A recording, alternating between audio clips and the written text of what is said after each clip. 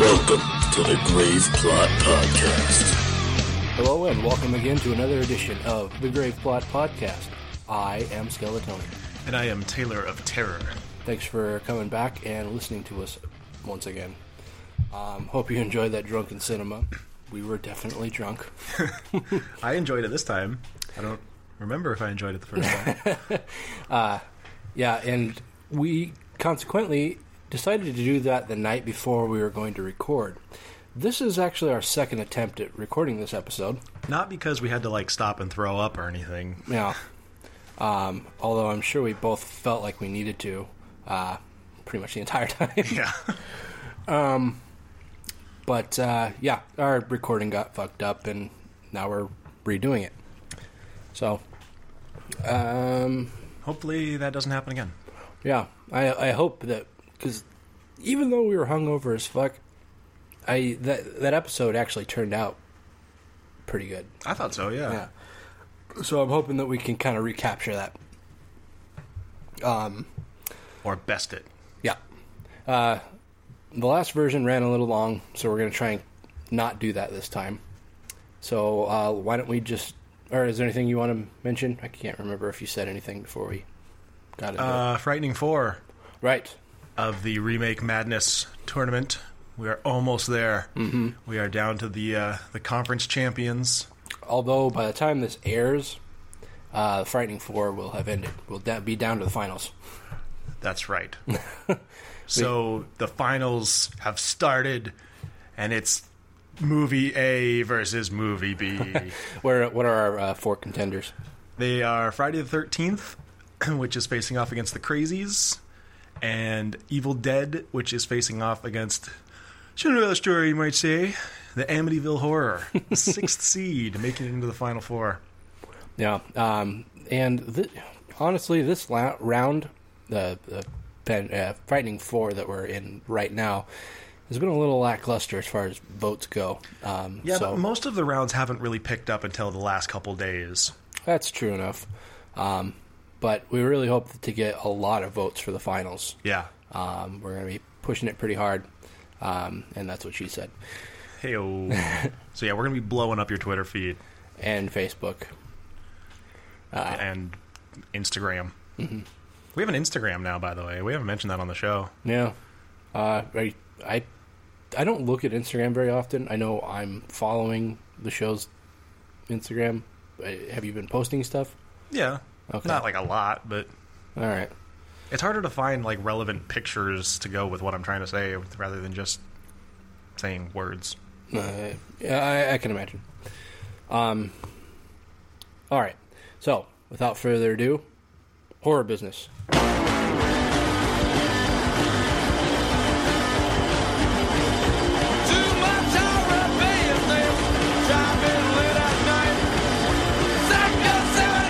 Alright, so last episode we talked about a little bit of real-life news that was horror-related. Talked about Slender Man and a stabbing that was basically intended to be a sacrifice to Slender Man. We're going to continue the trend here with a little more real-life news. In Naples, that's Italy for you folks at home, college student Erica Stella. Stella! She's doing her dissertation on Naples' Santa Maria la Nova church. And while kind of digging around that church, she kind of uncovered, well, not necessarily uncovered, she happened across a headstone that she's pretty... her and a few other researchers are pretty sure actually belongs to the real Dracula. Dracula. As a lot of you know, Vlad Dracul, Vlad Tepes, the third, Vlad the Impaler, was the inspiration for the Bram Stoker novel. Not a real vampire. Anyway, when he was a warlord basically, and near the end of his life, he just kind of disappeared. Nobody knew what happened to him. Assuming he died at some point, but nobody knew where his body was. Unless he is a real-life vampire. Maybe. Maybe he's still out there. He could be a real-life vampire. So, yeah, they discovered a headstone that was covered in Transylvanian symbols. Raffaello Glini is a medieval history scholar, and he says when you look at the bas-relief sculptures, the symbolism is obvious. The dragon means Dracula, and the two opposing sphinxes represent the city of Thebes, also known as Tepish. In these symbols, the very name of the Count Dracula Tepish is written. So, it's pretty obvious who it belongs to. I mean, they know where his father was buried, I think. So it's not a big secret to discover his grave. So I don't know who else it could be. I mean, I know that I think the Order of the Dragon was actually more like a club, for lack of a better word. He-Man Woman Haters Club? Yeah. So, I don't know. I guess theoretically it could be anybody from the Order of the Dragon. But I think, in all likelihood, it does belong to Prince Vlad. Sure sounds that way. Yeah. So what's next, you may ask? They're going to open it instead of just leaving it alone, as a lot of, superstitious people might. They're going to open it up. Of course, they're asking the authorities first. They're not just going to, desecrate a grave before they get permission. But there are some pictures of it floating around on the internet. The place where we actually pulled this article from is Bloody Disgusting. I'm sure if you just go to Google and image search Dracula's headstone, you could probably find it. So what do you think? I don't really see the point in opening it personally, but I guess for research sake, whatever. Yeah, unless they have some kind of DNA specimen on file for him, I don't know how they're going to verify that the body inside is even him. That's a good point. If there even is a body. What if just a bat flies out? Oh, fuck! Yeah, stories are true! Get him! Don't let him get away! This is pretty interesting. Don't get a lot of real-life horror stories. Aside from, people being murdered, but yeah, things that kind of aren't depressing. Yeah, I guess fictional stories or based in nonfiction, get a lot of things related to that. So it's pretty cool to read about this. And if you want to learn more, I'm sure this is going to be an ongoing thing. I don't know how regular the ongoing news will be, but check into it yourself if you're a big Dracula fan, like myself.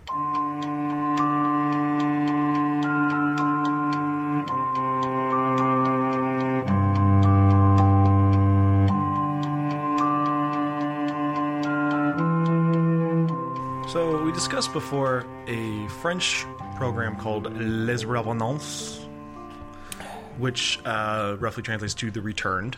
Mm-hmm. It's billed as a zombie program. It's not. It's not. It's basically about people that come back to life and are just normal again. Did you see what I did there? It's not. Yeah, no, like boogers. Yeah.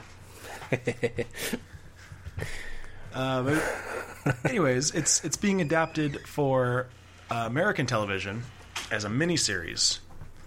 It's going to star Jeremy Sisto, who is making somewhat of a return to horror. He was in the movie May and Wrong Turn, and hasn't really done much horror since. He's been on, was it Law & Order? Yeah, I think it was just regular Law & Order. It wasn't any of the spin-offs. But I think he's most famously known as Elton from Clueless. Of course. So he'll be in this show along with Mary Elizabeth Winstead, who is best known as Ramona Flowers. Fine. Also appeared in The Thing. Yep. So she also has some background with horror. Also, she was also in one of the Final Destinations. I can't remember which one, but I want to say 2. I don't think it was 2. I think it was like maybe 3 or 4. Okay, might have been 3 then. She was also in Death Proof. Right. She was. So it's got some star power in it.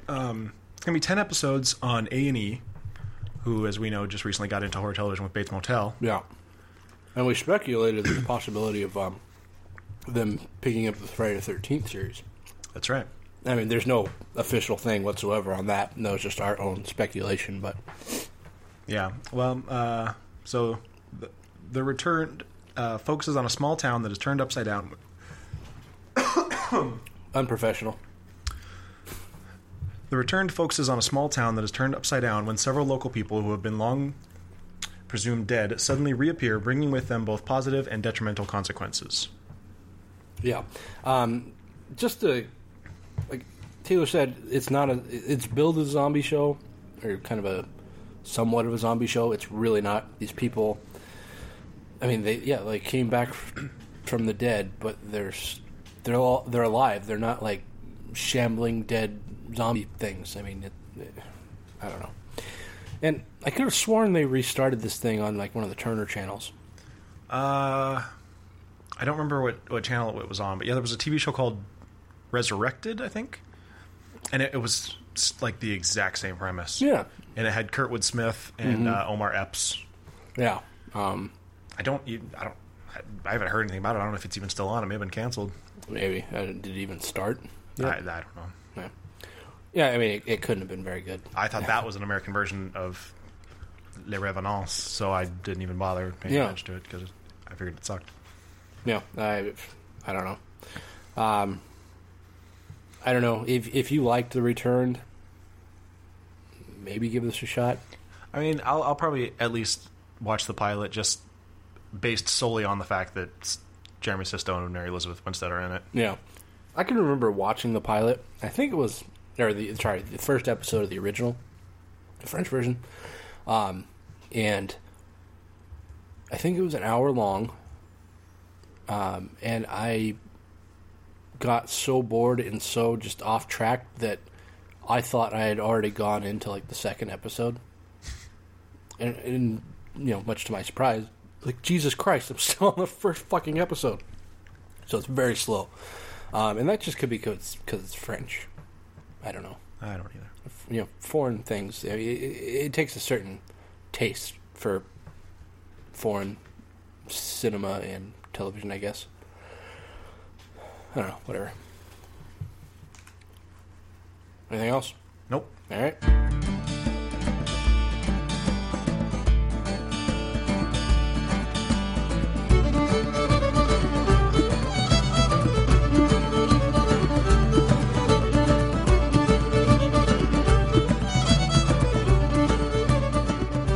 So back in March, around St. Patrick's Day, we talked to you about our disappointment of the fact that they were not releasing Leprechaun Origins on St. Patrick's Day for some reason.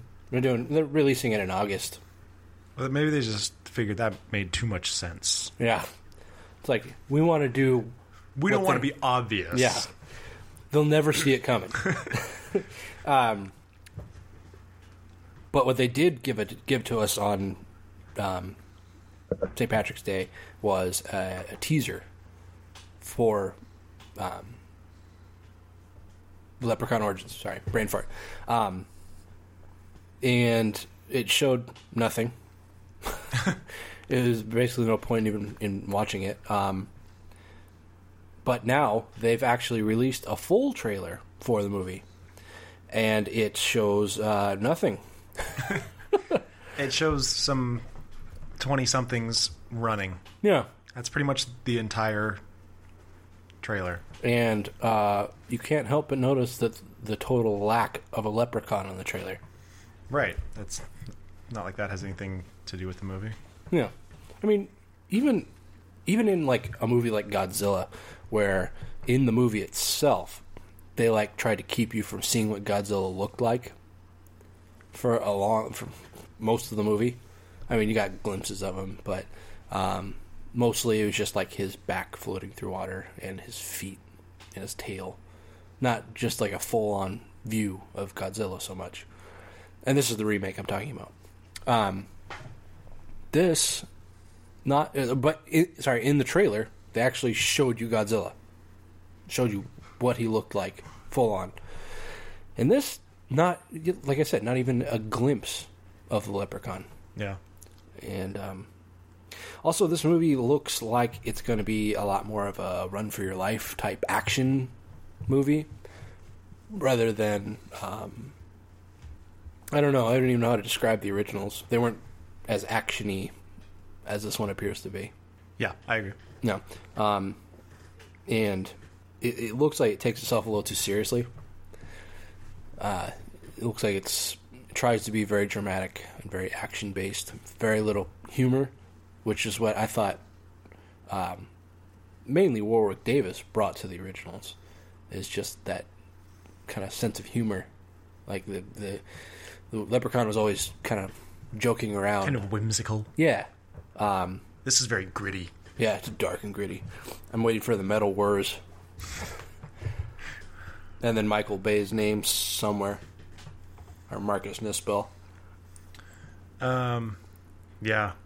I mean, like, can you imagine a dark, gritty remake to Leprechaun in the Hood? God, who would they use as a rapper? You can't get Ice-T. You can't be taken seriously anymore. Is DMX still a thing? Maybe to someone. No, get someone like, I don't know, T.I. or something. Anyway. So yeah, August 15th this is coming out? I'm going to try not to chew into the mic. August 26th. Alright. So, people are bound to see this, whether it's in the theater or on DVD. So, August 26th is when you can see it in the theater.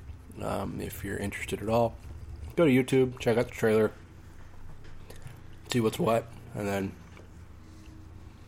go from there.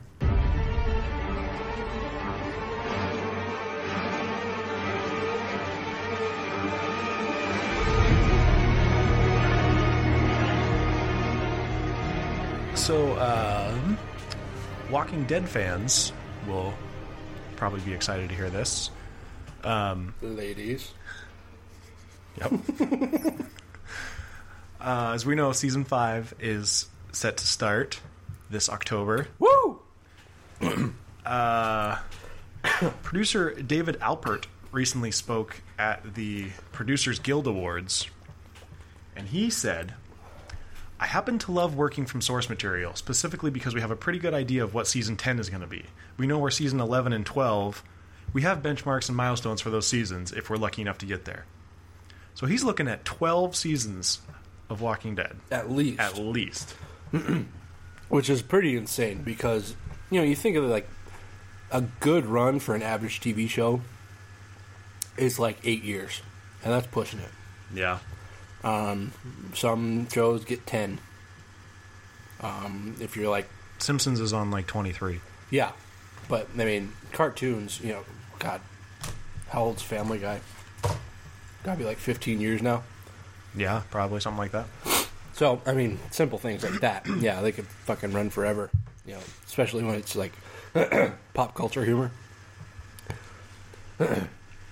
But the idea of running The Walking Dead for at least 12 seasons, that's pretty intense. That's going to take that into the year 2021. That's staggering to think about. Yeah.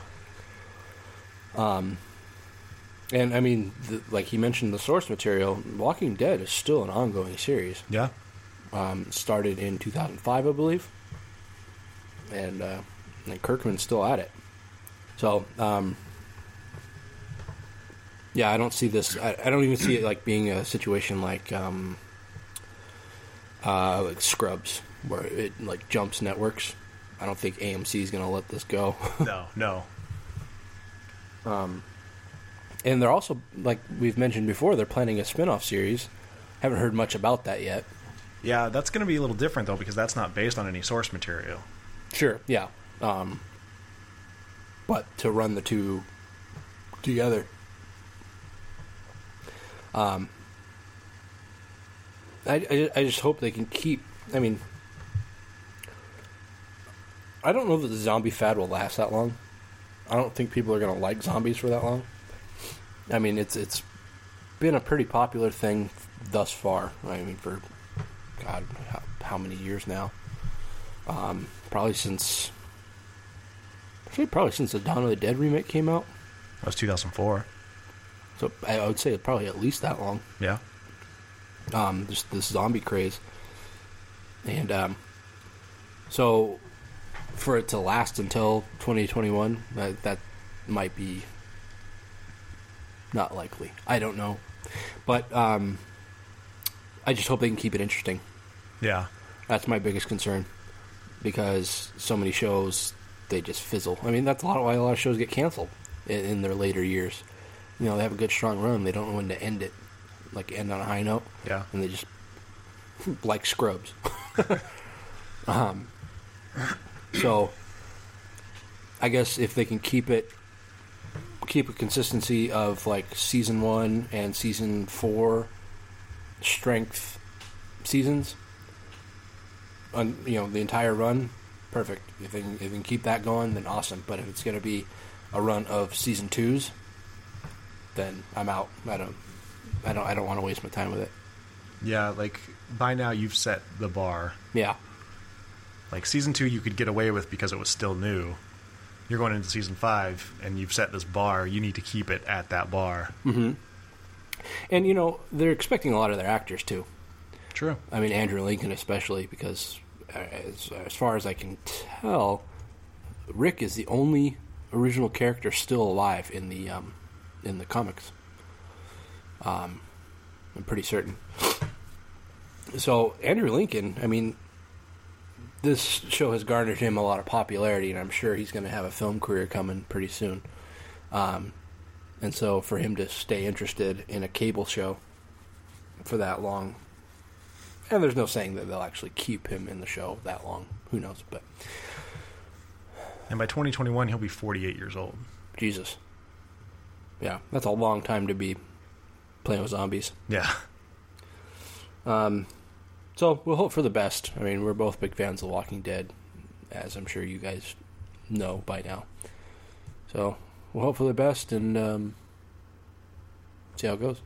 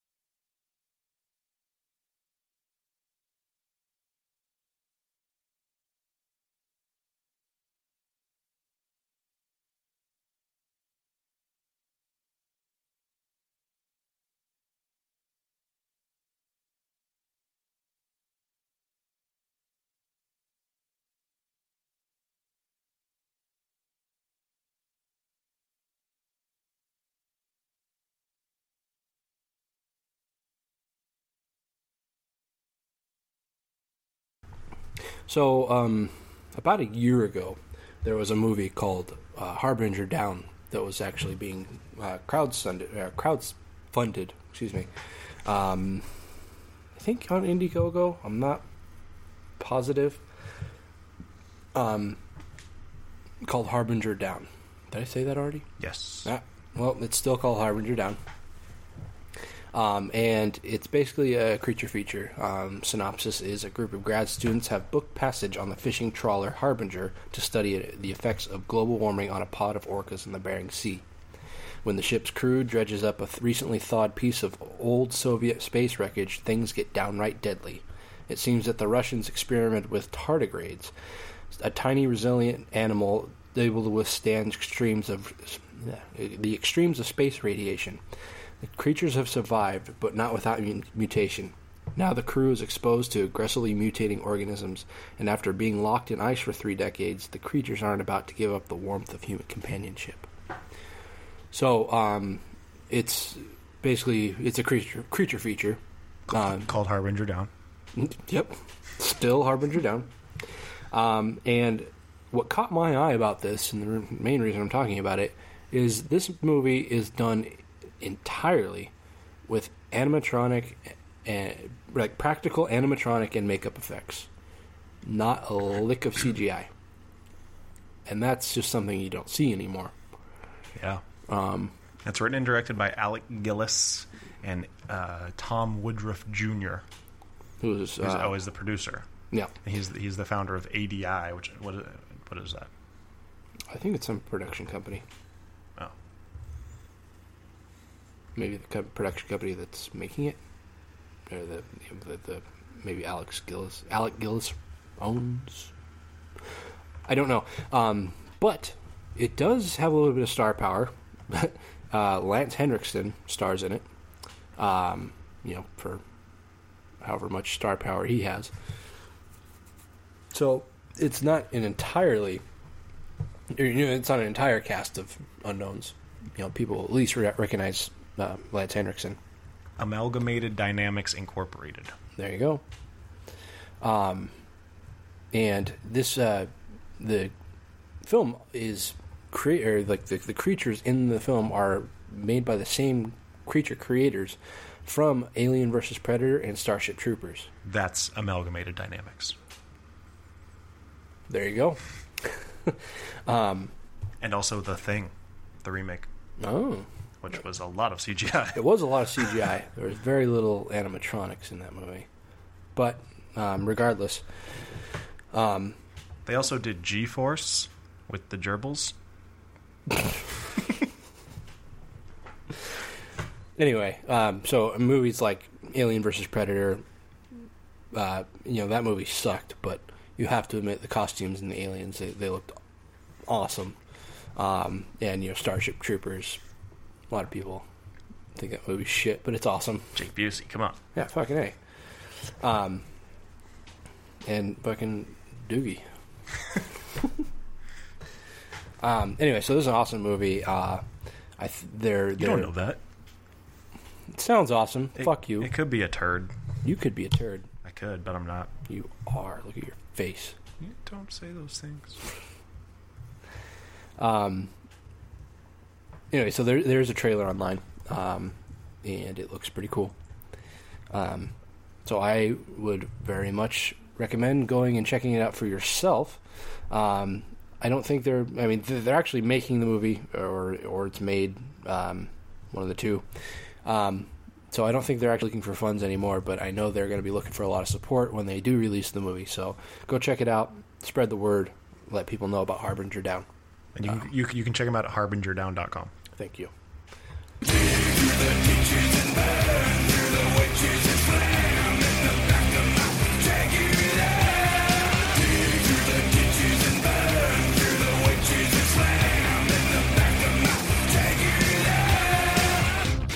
Last October, we had a whole bit about different haunted houses. And one of the ones we discussed was Rob Zombie's Great American Nightmare. And it sounded really fucking awesome. Yes, and good news is, it's back. Woohoo! Here it is, only June, but yet we've already gotten word that Great American Nightmare will return. It was in LA last year. It's going to be in Scottsdale, Arizona this year. Which is an interesting choice. Yeah. I don't know if that was like tax breaks or... I don't know. I mean, I gotta imagine rent is cheaper in Scottsdale than it is in LA, but I feel like you probably draw more people in LA than you would. One would think. Yeah. But it's going to run from September 19th to November 1st. So it's going to have a good long run. Yeah, that's a very long run. I don't know for sure, but I don't think last year's ran that long. I don't believe so. Yeah. The September 19th opening night will feature a special one-night-only concert with the groundbreaking musician and filmmaker Rob Zombie himself. He's quoted as saying, "The first year was such a blast. I'm thrilled to be able to take the Great American Nightmare to a new city this year. My only goal is to make it even sicker than last year." It's interesting that he's performing opening night, because last year I remember he performed on the last night. Yeah, he closed it out, and the thing, like, last year there were several bands that played. Like, I think there was like one or two bands that played like every night. Yeah, I remember like Powerman 5000 played one night. The Vandals played one night. Yeah, I think Real Big Fish played. Yeah, I think so. So, an assortment of music, kind of a little something for everyone. But so far, at least, the only thing they have listed on their website is Rob Zombie. I wonder if it's just because it's not L.A. that they don't need to have as much fanfare, or... Maybe. I mean, but, he's talking about making it essentially bigger and better than last year. Yeah. So you'd think he'd want some musical acts, too. Maybe more focus on the haunted house itself. That could be. Let's talk about those. Okay. It's going to be 3 exhibits, all based on Rob Zombie feature films. The first of which is The Lords of Salem in Total Blackout, which, without reading the description, my first thought is obviously Blackout Haunted House. Right. In New York, Chicago, and L.A. Right. Yeah. Which we discussed in our Halloween special. You can go back and listen to that if you want. Yeah, I'm sure we'll discuss it again in October. Probably. I'm going to try and get Buffer to go to it and then call in and let us know how it is. But the description of Lords of Salem in Total Blackout is, this harrowing attraction, based on Zombie's 2012 The Lords of Salem independent horror film, is designed to twist the mind. It will accentuate some senses while limiting others. Fear of the darkness, claustrophobia, and fear of the unknown will be preyed upon as visitors attempt to traverse the 60-degree maze. Mm-hmm. Now, it says 60-degree. Is that angle or temperature? I don't know. I mean, I don't know how they can keep a 60-degree pitch at all times. And what would be the point? I don't know. 60 degrees is not, like, it's not really that effective to the senses. No. It's not incredibly hot, and it's not incredibly cold. Oh, no. I was talking about, like, angle. Like the ground or something. I don't know. Oh. But, yeah, but that too, like... I mean, 60 degrees is, like, a weird triangle. I don't know. But we mentioned this, like, I mentioned this in our previous attempt at this episode, that, we live most of the year in a 60-degree environment, so people like us, that wouldn't affect us very much. Although in Scottsdale, Arizona, it might be like, oh my god, it's fucking freezing in here. That could be too, yeah. So who knows? It sounds more interesting than the movie. Second house is Captain Spaulding's Clown School in 3D. This irreverent school of pure terror is a hallucinogenic trip through the mind of Captain Spaulding, from House of a Thousand Corpses and Devil's Rejects, played by the great Sid Haig. Startle after startle will thoroughly frighten the bravest patrons who won't know if they should be laughing, screaming, or crying. So kind of nondescript, but... But it's in 3D. Oh! Which isn't the world in 3D? Yeah. When you move around, you move in 3 dimensions. Yeah. So I'm wondering, like, is it screens on the walls that are all in 3D? Or, like, why do they need to advertise it being in 3D? Who knows? But you want to impress me? Make it in 4D. Open up a wormhole in the middle of the maze. Or, like, 12. 12 degrees? 12, or 12D. 12D. Just D everywhere. That's Taylor's kind of place. Just...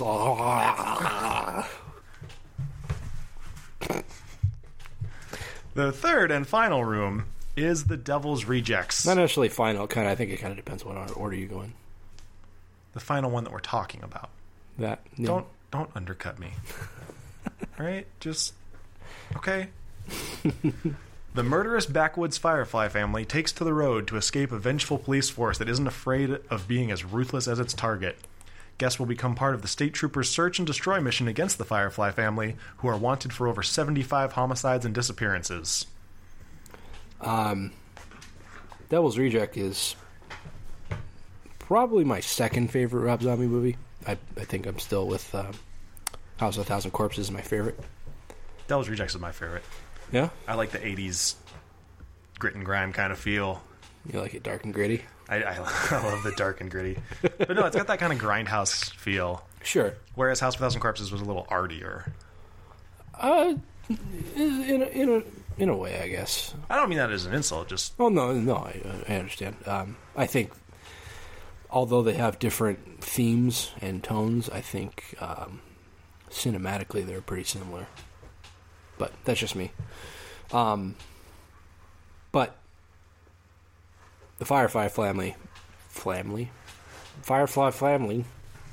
Isn't that the new Sprint thing? The family plan? Isn't that Framley? Flim flam? What? I don't care. What? Don't engage me in that kind of shit. What about the family? Shut up. They are interesting subjects. Fucking crazy. Yeah, and so to just kind of get in... Especially Otis. Yeah. So to get in there, kind of... But especially Baby. Yep. So to get into their kind of psyche and,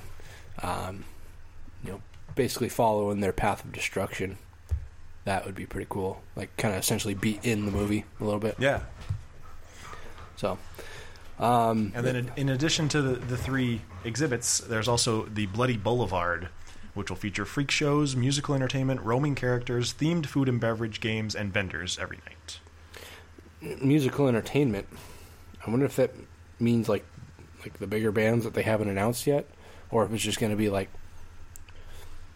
like smaller walking bands around playing the tuba. Yeah.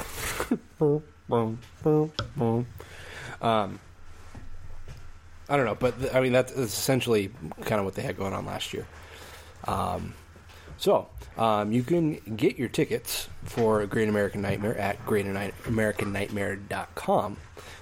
They are going to run you, let's see, $25 I think is the standard. General admission is going to be $45 online and $50 at the door. VIP package, or the VIP 1 package, is going to run you $65 online and $75 at the door. And that includes a commemorative T-shirt and quicker access to the haunted attractions than general admission. So it basically sounds like a fast pass that you get like in an amusement park. And the VIP 2 package is going to run you $100, and that's only online. You can't buy it at the door. That includes the T-shirt, the fast access, and preferential viewing area for the concert, and a VIP or access to the VIP only bar, and immediate access to the haunted attractions. So I guess that means you can go to the front of the line rather than to hop into like a fast line. That would be my guess. That's the way it sounds, yeah. But yeah, so greatamericannightmare.com, and check it out. They got, it's like about 7 different pages worth of information here, pretty much everything you could need. So go check it out, and if you go, that's pretty far off from now, but if you go, make sure that you shoot us an email, leave us a voicemail, tell us how it is. We're anxious to know. Send us some pictures too. Yeah, definitely. Tiptoe through the window, that is where I'll be. Come tiptoe through the tulips with me.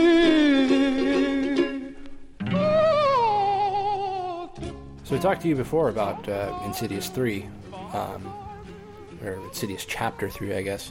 It's going to have Lee Whannell directing it for the first time. He's written the other 2, and he's actually writing this one too, I think. Isn't James Wan writing it? Oh, that could be.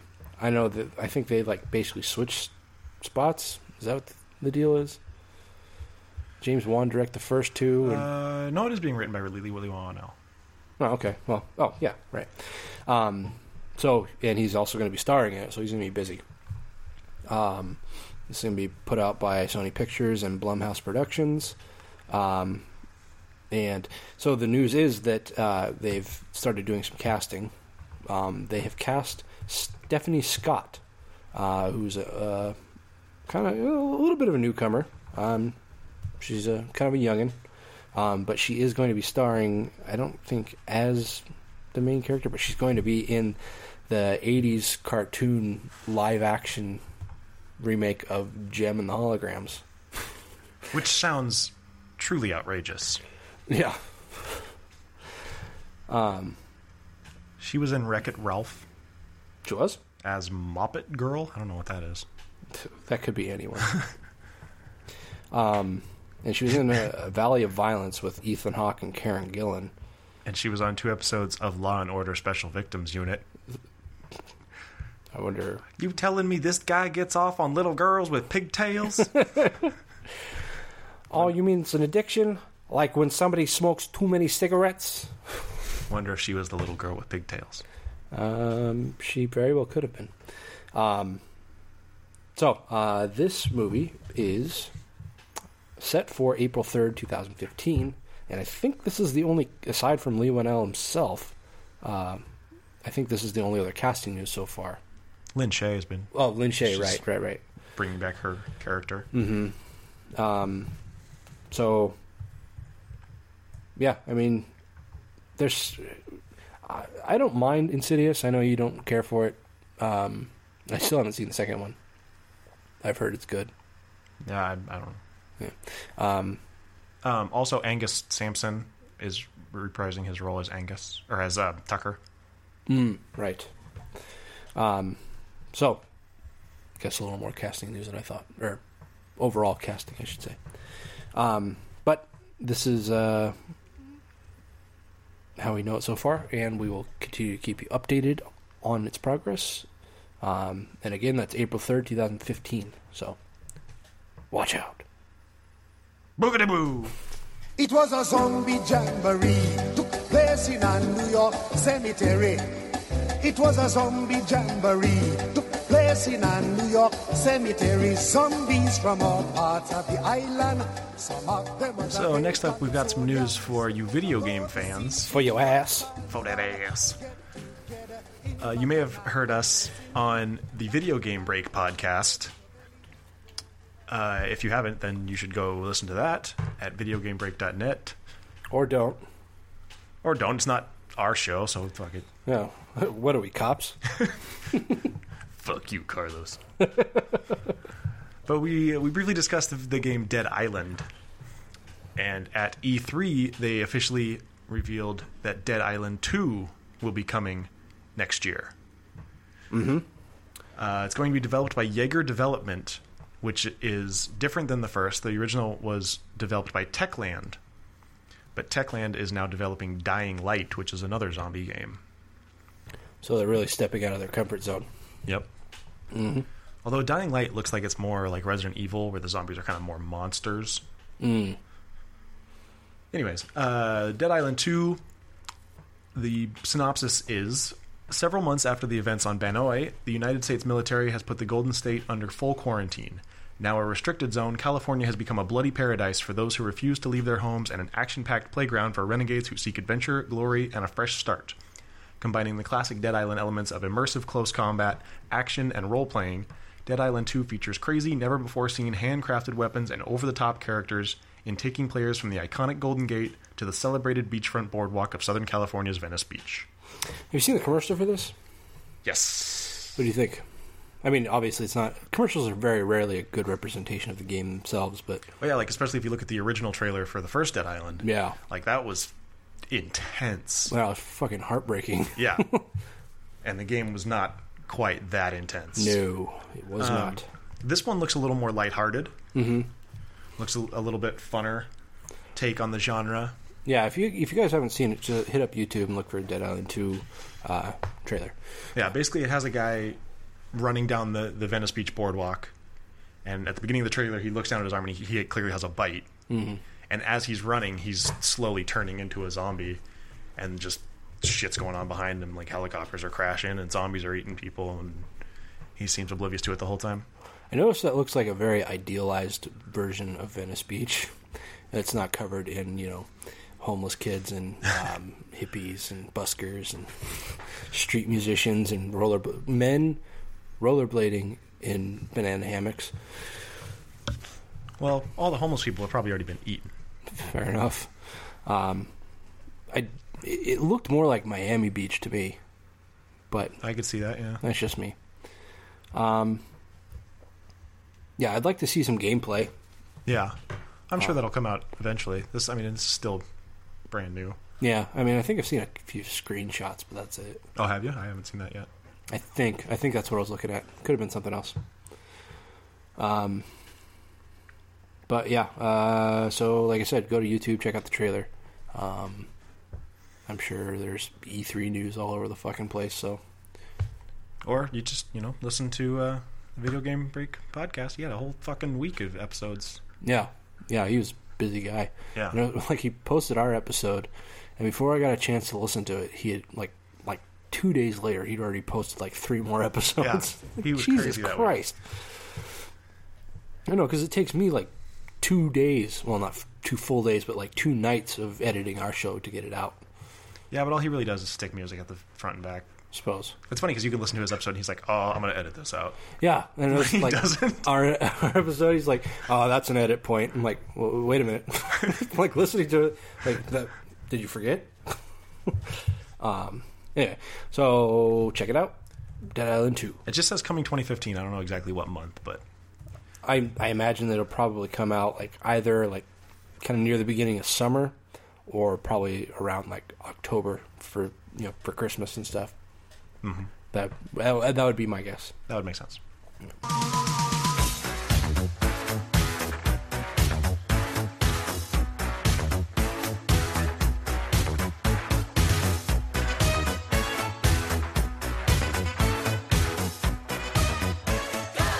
So for some reason we continue to keep reporting on Ghostbusters 3, even though we're just so morally opposed to it. Got some new info.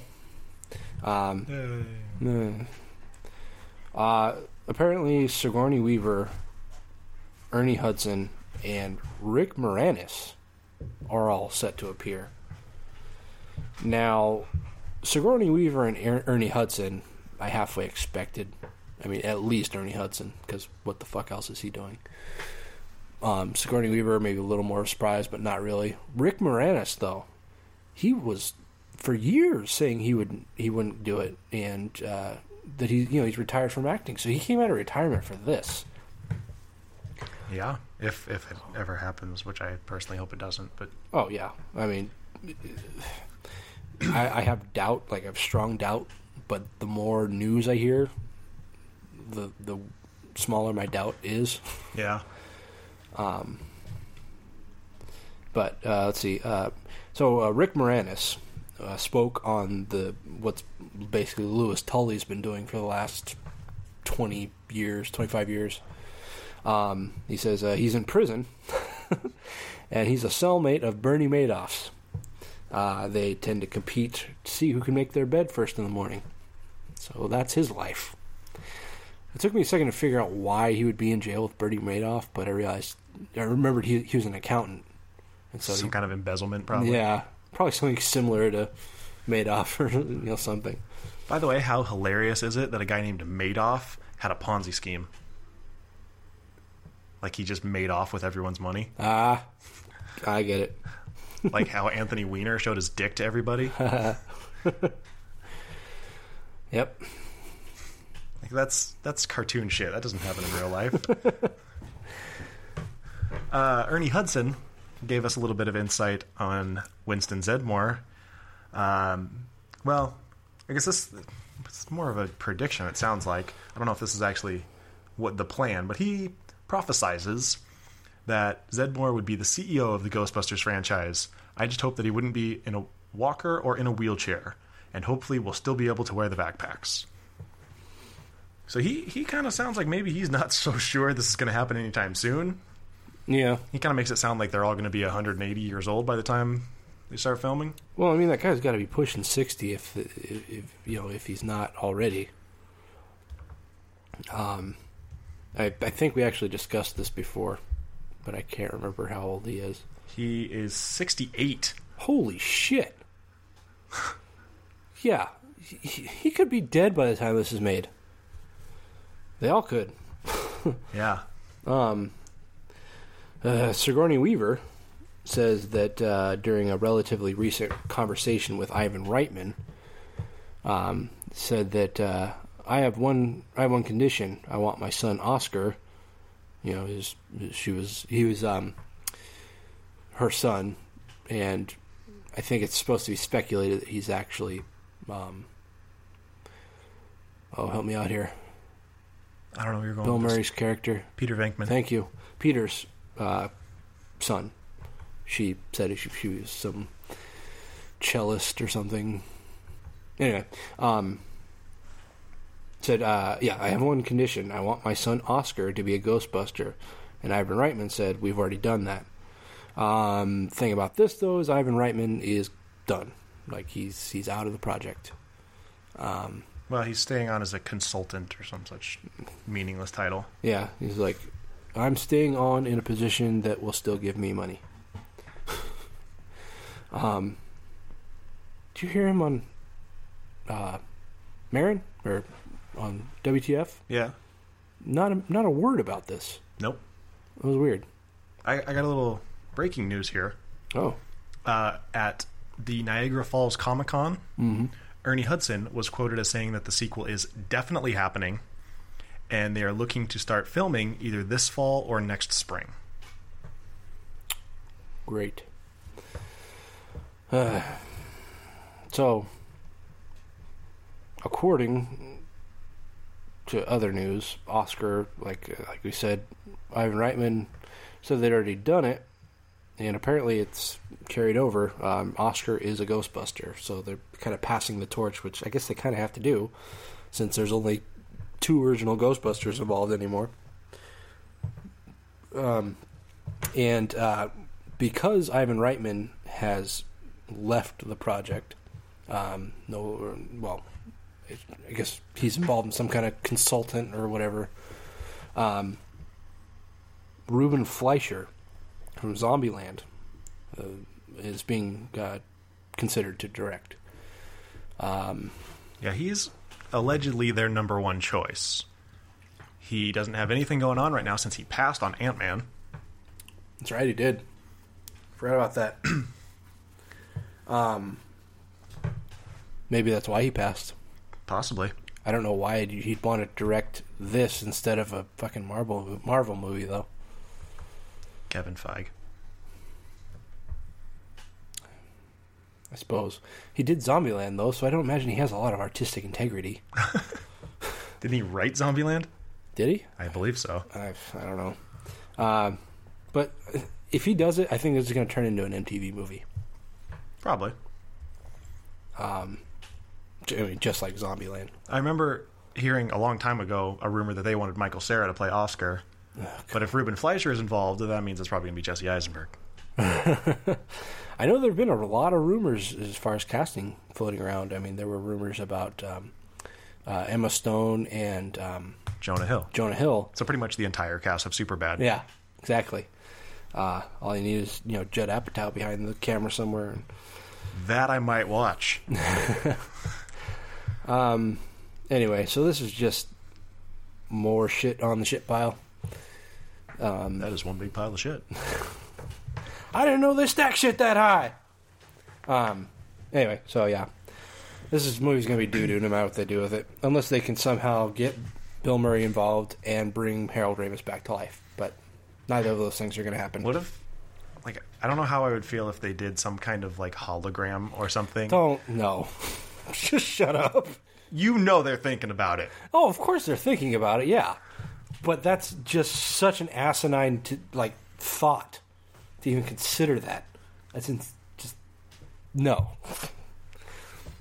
Fucking go the Tupac route on Harold Ramis. That's insane. Anyway, so that's it. I mean, still no release date. Apparently, Taylor's discovered that they're either going to start shooting this fall or in the spring.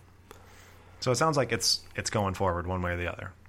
I guess. So deal with it. Fuck it.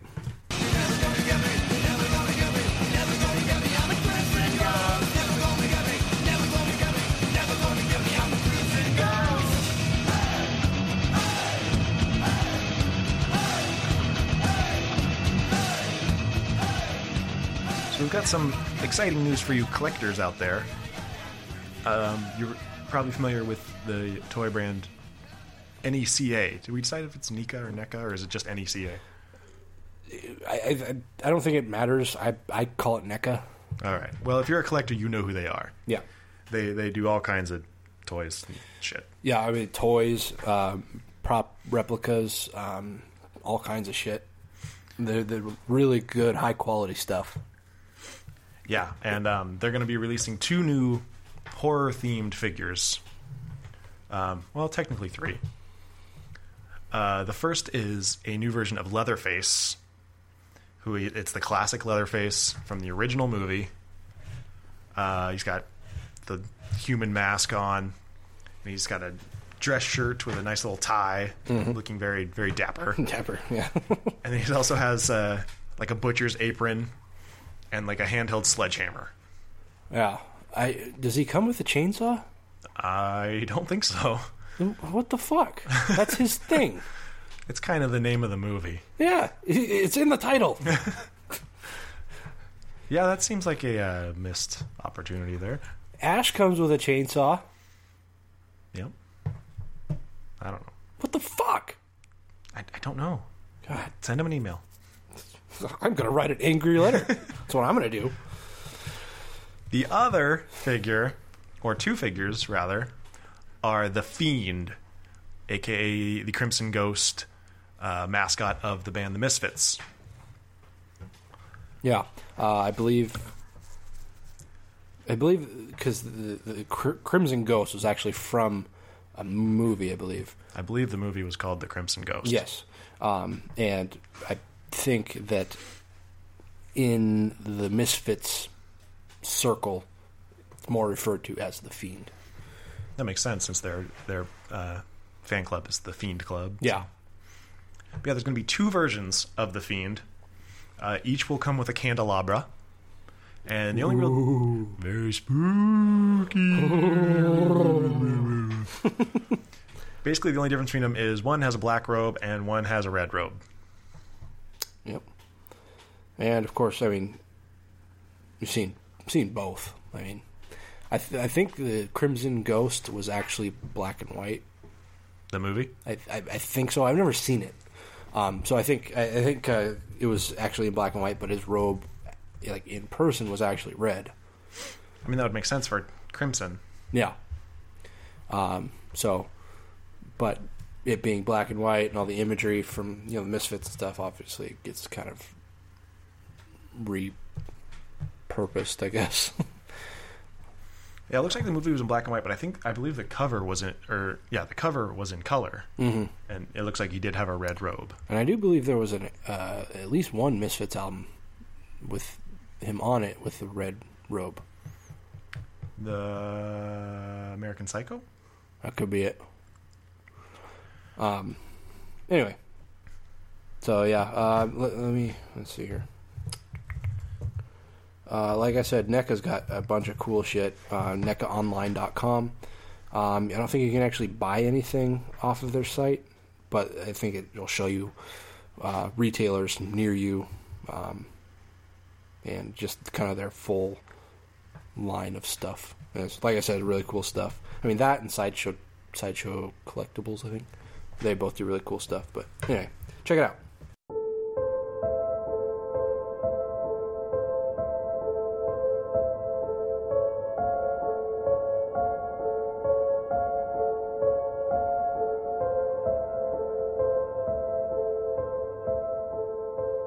So, as we've stated before, more times than I'm sure either of us can count, we've discussed how little we think of found footage movies. Just basically, it's just kind of something that everybody can do. Which I guess if you're an independent filmmaker, somebody just wants to make a movie with your buddies, that's one thing.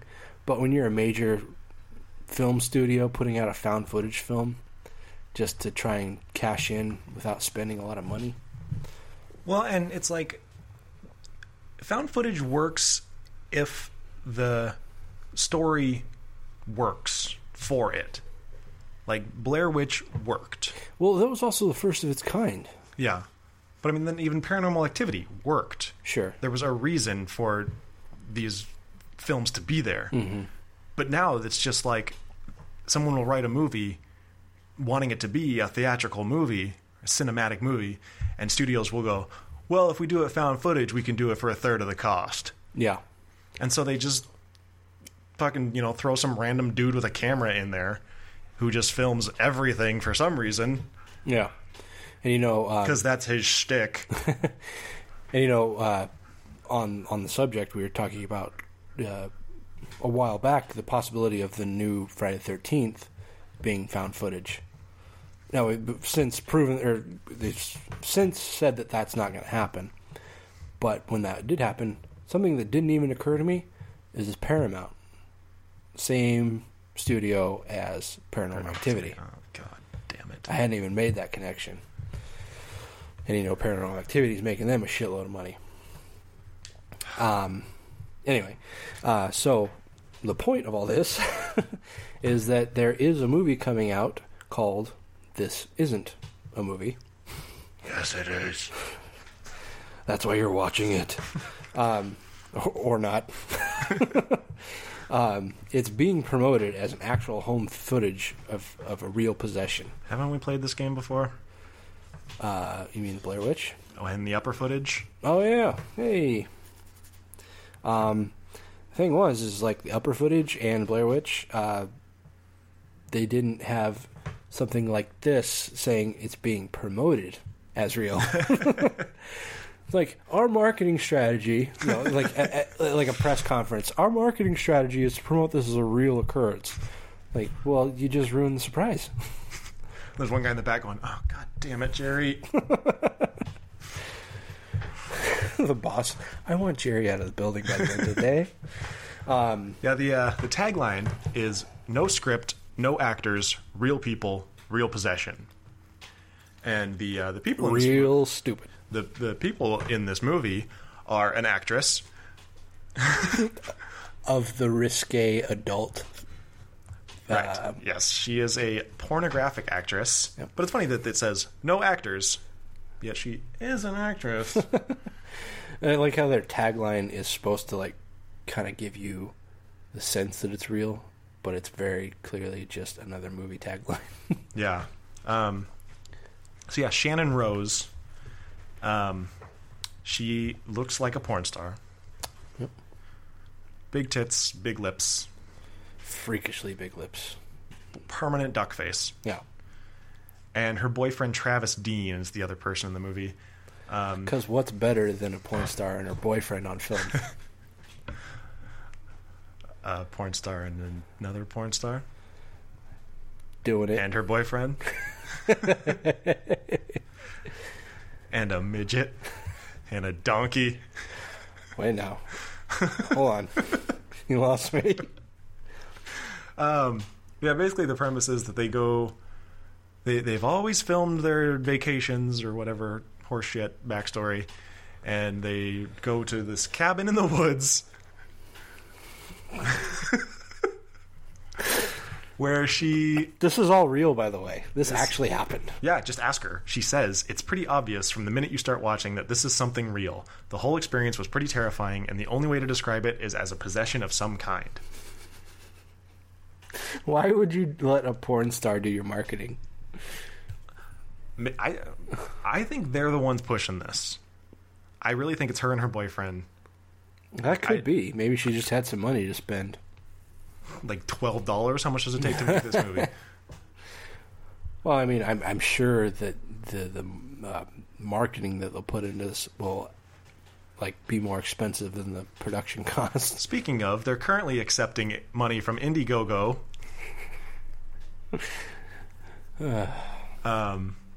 So, yeah, there's a trailer which you can go watch and determine if you think it's real. I am personally on the side of not. Right.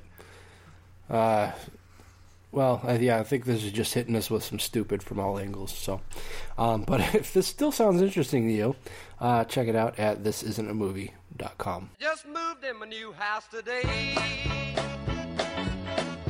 Moving was hard, but I got squared away. Bills started ringing and chains rattle out. I knew I'd moved in a haunted house. Speaking of found footage and Paranormal Activity, Paranormal Activity 5, which is actually Paranormal Activity 6, as we know, the Paranormal Activity movies always come out Halloween. Mm-hmm. They've taken over for Saw in that regard. Yeah. There's always a new one because it only takes, 3 days to record the damn thing. Yeah. But if you were hoping to watch Paranormal Activity 5 this Halloween, you're fucked. We didn't even plan that. Nope. Paranormal Activity 5 has been delayed to October... Actually, we don't even know if it's October, but I assume October of 2016. Yeah. That's 2 years for you, those of you... Dos años. Yeah. For those of you following at home, yeah. The reason is because Paramount has had trouble developing the story, which is strange because that's never stopped them before. No. But, lost my train of thought. The marked ones, which was almost, actually, almost the official 5th movie, ended up being more kind of a spin-off, partner movie, kind of. I forget exactly what they said it was, but it was basically not in the direct storyline. But it almost was. And that did very poorly at the box office, as I'm sure those of you that have seen it may have already known. So this could actually be a very smart idea for Paramount.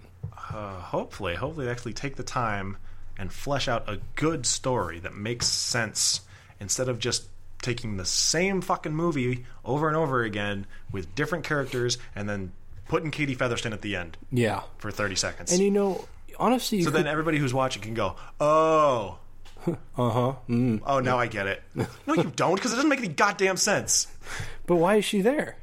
'Cause she's from the other movies. But... No, I know. It's just I know who she is. I've spoken to her on Twitter. Yeah. Where she thanked us for spreading news about No Pants Day. Yep. People are still favoriting that. Really? Yeah, it's what was that, 3 months ago? People are still favoriting it. Hey, Katie Featherston with no pants. That's always going to get a favorite. Well, yeah, sure. So, yeah. Marked ones took a fucking dump at the box office, so they are going to be taking some time to think things over. And, like you're talking about just basically recycling the same story, you don't necessarily have to have, the exact same canon, I guess. You can take the same concept, the idea of a demon haunting a house, basically. It could even be the same demon, just a completely different story. I very much doubt that a demon would only be bothering one family. Yeah. I don't know. It's stupid. I mean, the first one was good when it came out because it was fresh and new. Yeah. I really only like the first one. Yeah. And I only like it, well, not only. But, no, I like it better with the original ending. Yeah. Which wouldn't work with sequels. No, it would not. And I liked the second one a little bit. It's not something that I would maybe recommend to people, I guess, but it was okay. But the rest of them, just duty cocky. Anyway, so keep an eye out for Paranormal 5 in probably October 2016. I was gonna say, don't keep it too far out because it might hurt your retinas. Yeah. Mark it in your calendars. If you already bought 2016 calendars. Who has a calendar? It's just cell phones.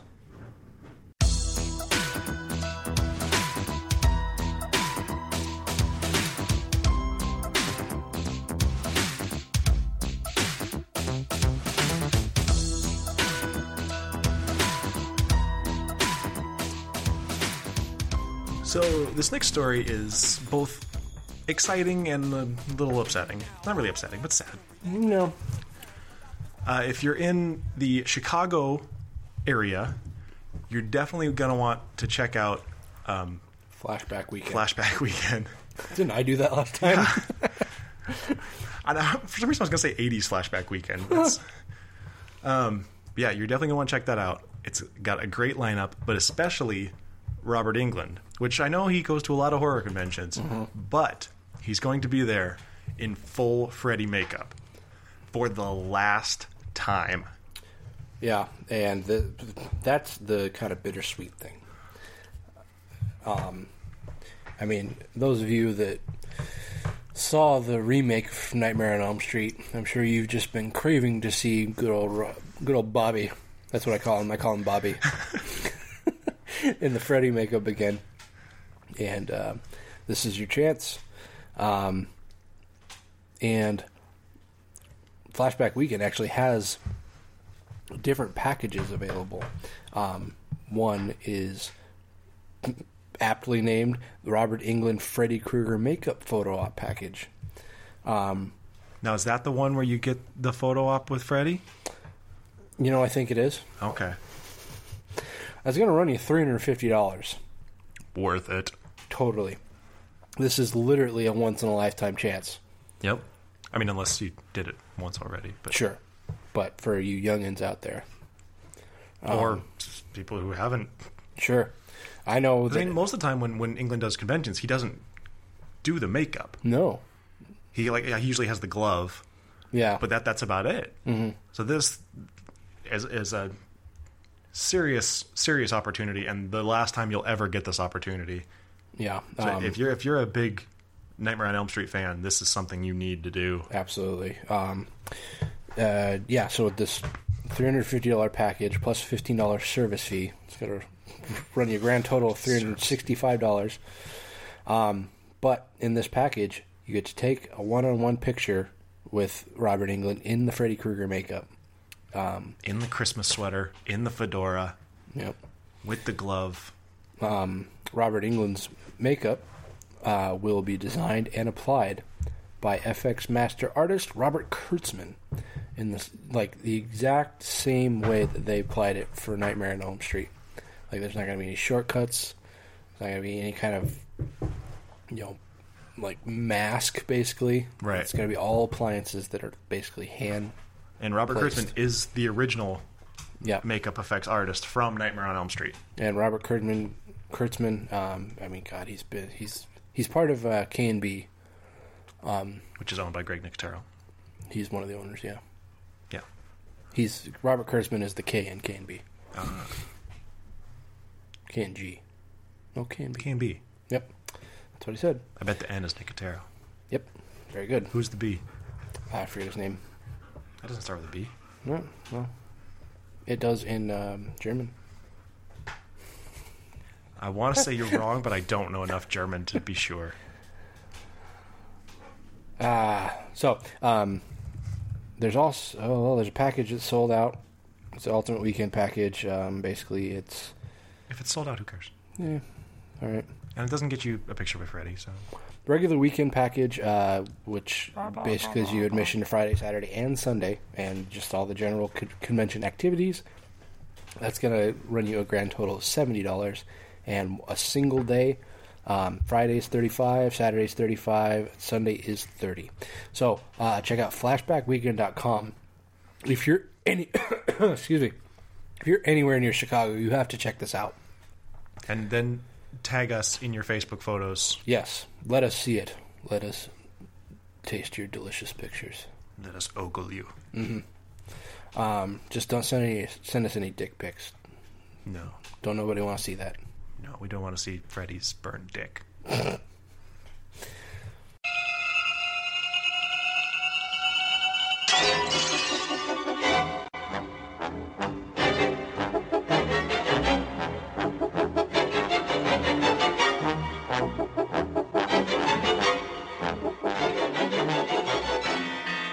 So Tony briefly mentioned the reboot of Friday the 13th and how excited he is. Like we said, the good news is that it will not be found footage. That's the good news. Yep. But they do feel the need to tack on some stupid bullshit gimmick. And so Because otherwise, I don't know. I mean, who's going to watch a movie called Friday the 13th unless there's some stupid gimmick, right? Well, the latest one they've decided is 3D. Which is neat, I guess, if that's your thing. Nope. You may remember that Friday the 13th Part 3 was in 3D. Yep. Back in the 80s, when 3D first became a fad. Nope. That was the 50s. When 3D secondly became a fad. Yeah. This is the third iteration of 3D. And each time that it was popular, it only lasted like 3 years before it just died out. This one's really hanging on. Yeah. And, like, I get it that the technology is better, but it's still just gimmicky and doesn't enhance the movie, in my opinion. No. Like, I watch a movie for the story and for visuals, and I don't need the visuals to pop out at me. Yeah. Because then that's, more times than not, that's going to distract me. Absolutely. Yeah, and the 3D movies, well, I haven't seen many. But the 3D things that I have seen, I was most distracted. Like, the 3D imagery held my attention more than the movie itself. I see it as more of a crutch to cover up bad story, bad filming. Usually, yeah. You know. Still no word on if Derek Mears is going to return. That could be like the only, like, aside from it not being found footage, that could be the only good news.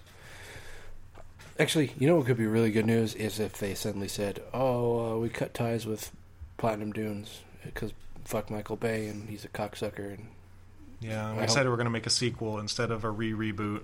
Yeah, we hope he gets dick cancer. And then who's the director guy they got?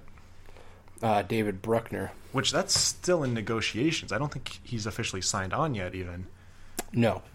But, I mean, how fucking long do you have to be in negotiations with someone before you sign them on? And if things fall apart at this point, then somebody's fucking up. Especially this guy. I mean, it's not like he's got a lot of clout. Yeah. I mean, I think his most well-known bit is segment, thank you, in VHS, which was, found footage.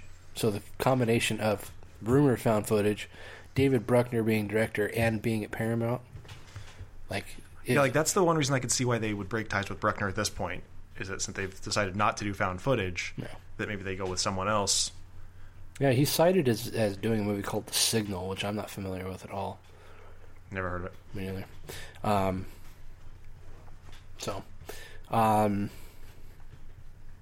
Yeah, right now it's being called Friday the 13th 3D. Clever. And also the title of the original Friday the 13th 3. Oh, Christ. This is just a shit show.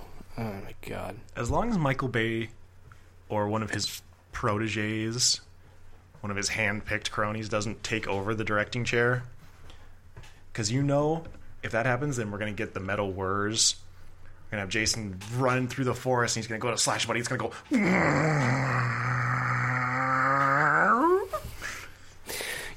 Talking about David Bruckner and the fact that he's a found footage director, essentially, the only benefit I could see to that is them being Paramount, wanting to get back to the low-budget kind of, not gritty, but in kind of like a low-budget, old-fashioned, gritty type of way, style, which found footage directors are familiar with. It's possible. So that's really the only benefit. I feel like that's giving too much credit to Platinum Dunes, though. Well, Paramount is behind it. At the head of it, it's Paramount. Yeah. Platinum Dunes is under them. But here's a better metal whir impression. That's better. There you go. Yeah. And then some big fucking robot comes out of nowhere. Because why not? Well, because there's fucking Michael Bay. And then there's Thundercats. Yep. Michael Bay, fuck yourself.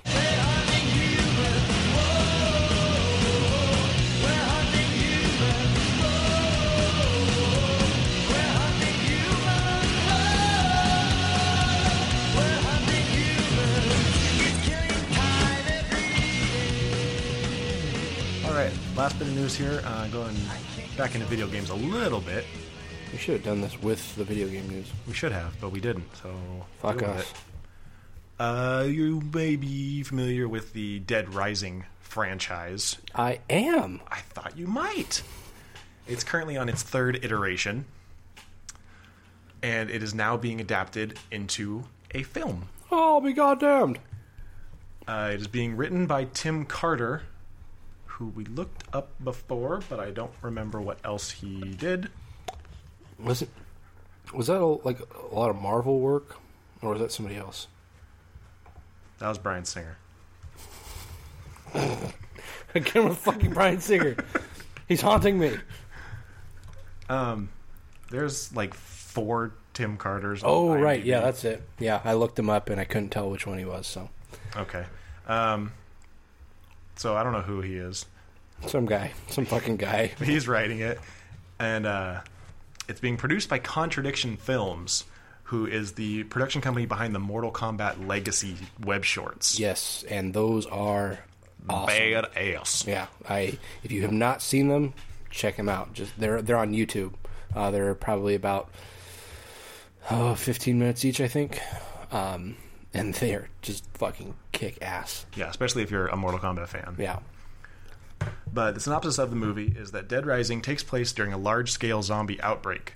When a mandatory government vaccine fails to stop the infection from spreading, the 4 leads must evade infection while also pursuing the root of the epidemic, with all signs pointing to a government conspiracy. Politics, public paranoia, and media coverage play an important role in the story's narrative. So that sounds nothing like any of the games. Obviously, you couldn't really do part 1. You couldn't just adapt that into a movie because it would be Dawn of the Dead. Yeah. I feel like part 2 could be a successful movie. It took place in like a casino. I kind of feel like a production company just wanted, or like a studio basically just wanted the Dead Rising The name. title, yeah. That's probably pretty accurate. This movie's going to debut. What? Sorry, just I'm just rereading this here. Like that does sound a little like 2, I guess. A bit.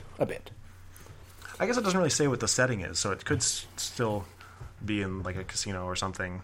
Yeah. Well, I mean, because I think that was part of the plot of 2, is the main character was like competing in these events, to either win a vaccine or win money for a vaccine for his daughter to stave off the zombie virus. Yeah. I think that was it. Something like that. I think I only played it for a few minutes, so I'm not really clear on it, but this will debut on Crackle, which is another like movie streaming service similar to Netflix or Amazon. But it's free. It is free. But there are commercials. Yes. And the commercials have a tendency to come in at very odd times. Yes. I remember the first time I ever used Crackle, I was trying to watch a movie, and I knew there were commercials because it was like Hulu. You could see like dots in the play bar. So I knew a commercial was coming, and much to my surprise, it cut to commercial in the middle of a character's sentence, and then hopped back in, like right after the commercial, right back into mid-sentence. It's like, show me the McRib is back. Da, da, da, da, I'm loving it. Money! So yeah, I have to assume a show that was, or a movie, I guess, that's designed for them, they might be a little more tactful. Hopefully. It will be on Crackle exclusively for a limited time, after which time it will be released on other platforms, including physical media. So this will get a DVD and Blu-ray release. Yes. Someday. So, no release date on this yet. I assume they're still in pre-production. Yeah, I'm assuming since it says the 4 leads that they don't even have any casting yet. Yeah. Yeah, we'll keep you posted on this. Could be interesting. Or it could be shit. Could be shit. Either way, we'll let you know. That's going to do it for horror business. Did we get through it faster than last time? I think.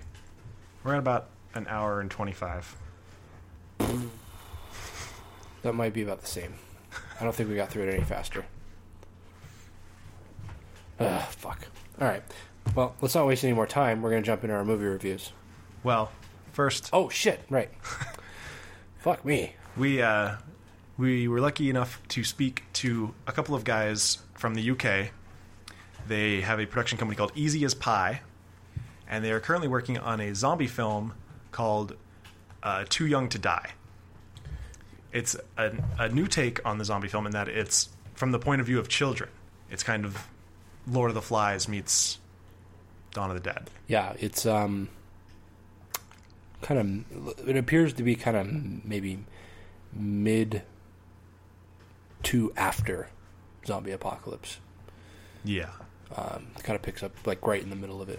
I would guess it's kind of what it looks like. But yeah, it was a great interview. Yeah, a couple of guys by the names of Hank and Wayne Thompson. No relation. No relation. Believe it or not. And there's actually a third member of their team named, I believe it's James Thompson. Also no relation. 3 guys, same last name, none of them related. Well, England's is a small island. But, I mean, we get into that, so have a listen for yourself. Without further ado, here are Hank and Wayne Thompson from Easy as Pie Productions. Only the good die young. That's what I said. Only the good die young. Only the good die young. You might have heard I run with a dangerous crowd. Yes, how are you guys for language? I wouldn't want to curse or anything if you guys don't go in for F-bombs. Yeah, okay, go nuts. Cunt pickle. Yeah. There you go. Icebreaker there. Hey guys, you are listening to the sensual sounds of Skeletoni. And Taylor of Terror. And we are here with a couple guests here representing Easy as Pie. Why don't you guys go ahead and introduce yourselves? Yep, my name is Henry Thompson. I'm creative director of Easy as Pie Productions. And I'm Wayne Thompson, and I'm company director of Easy as Pie Productions. Cool. Thanks for joining us, guys. Hey, you're very welcome. Thank you for having us. Oh, pleasure. Yeah. So, I guess maybe before we get into it, why don't you just kind of tell us who you are and, just tell us about yourselves. For the millions of people who don't know who we are, we are a small-time film company in the northeast of England, which is like the dark side of the moon as far as the film development world goes. The forgotten world, basically. Yeah. And we're trying to get a couple of projects off the ground this year, including a horror film, which is called Too Young to Die. It's about children facing the zombie apocalypse with no help from adults. Cool.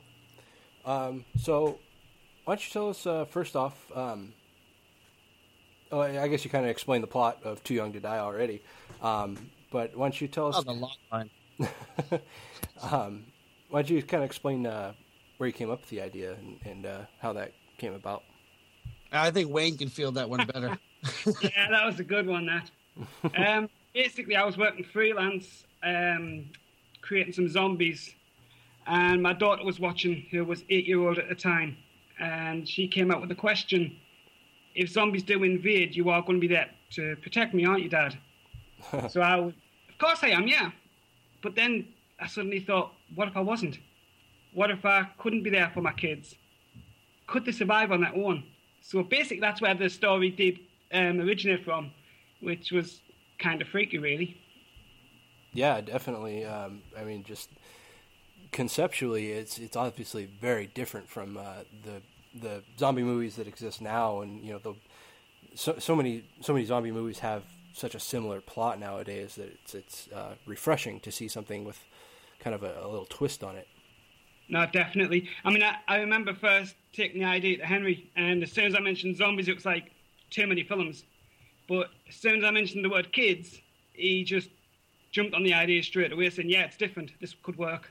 See, when we first started talking about it, I was like, I'm so sick of zombies. Everything's zombies, Walking Dead, and all the remakes and everything. But then when I looked at it from the perspective of being kids, what excited me is not so much, kids getting hurt or in danger or just doing it as a tweak, but the fact that kids can be so damn cruel as well to each other and to adults, to everyone. You can get away with some really crazy shit that I don't think anyone will ever expect. When they hear the logline, they think, oh, kids in jeopardy. But we've taken it away, I think, is going to be very different, very Lord of the Flies, That's exactly what I was just thinking was Lord of the Flies. Wayne, you said you were creating zombies. Do you do like makeup effects or? Yeah, I do the makeup effects, yeah. Very cool. And the real effects as well, not digital. Good. Yeah, and what he's not mentioning, because he doesn't know how to big himself up, he's a bit of a modest person, is he's been doing makeup effects professionally for about, 15 years? 10 to 15, yeah. Yeah, and so he gets kind of pawned out a lot to do random zombie flicks or blood work, and he's done probably, 30 or 40 effects for movies? Yeah, probably a bit more than that, really, but I don't count them. I just meant movies people might have seen as opposed to, student films or anything, is why I said such a low number. Fair point. So did you guys draw a lot of inspiration from any other zombie movies in particular? For me, it has to go back to the original zombie movies. I want to keep everything old school. Return of the Living Dead, Dawn of the Dead, Day of the Dead, things like that. Excellent. I do not like fast-moving zombies. To me, that's just not... Thank you. You just won some points with us, so. So, yeah. Definitely old school zombies. Cool. After Wayne gave us the idea, me and our other writing partner, Jim, who couldn't be here tonight, we went through it, and the biggest inspiration for the two of us was probably Return of the Living Dead and Night of the Living Dead. Return of the Living Dead for more kind of how the whole infection starts to spread bit by bit, but more Night of the Living Dead for the overall kind of feeling of the kind of claustrophobia if you lock yourself into one position. The fact that you can, in theory, just walk right past them. Yeah. And it's only really when you put yourself into a stupid situation that you really wind up with the problems. And that's what the problem with these kids is they realize pretty early on, hey, we can just walk right past these things. But, of course, kids are very, hit and miss. They got ADD. They walk themselves into all kinds of trouble. Yeah, definitely. That's just to see, kind of how an adolescent responds to such an adult situation. It's, I guess, did you kind of get opinions? You said you had a daughter. Did you get kind of her opinions on how maybe she would react, or did you just kind of? That's quite hard with my daughter, because obviously my daughter's watched me doing the effects since she was born. And she doesn't get scared too easy, unfortunately. Well, we did a little kind of a skit recently, which will be going live at the end of this month, where we got a whole bunch of kids together and asked them kind of what would you do and posed them some questions. And kids are so ridiculously stupid sometimes. They think they own the world. Every kid was like, I would just ninja chop them, man. I'd kick them in the ass. I would just get a flamethrower and set fire to them. They were like, you're 6 years old. How are you going to get a flamethrower? They're like, there's probably one in the backyard. I don't know. Some of the answers you get are unbelievable, so you can't do it, You can't get opinions from kids. Yeah. So why don't you tell us, I guess, kind of what was your...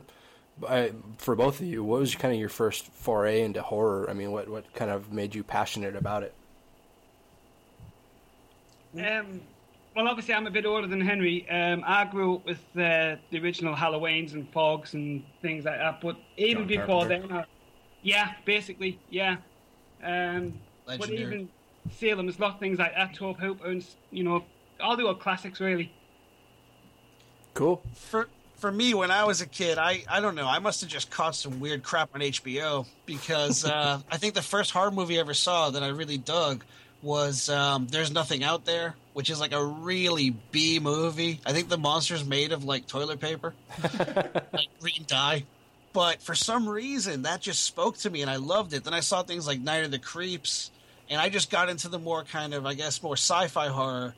And then as I got older, I got really into, like I loved when Silent Hill came on. I thought that was a fantastic movie for the psychological shit. But then old school horror, man, you got to go with the simple slashers, Friday the 13th and, Halloween and stuff. I like the simplicity of those things.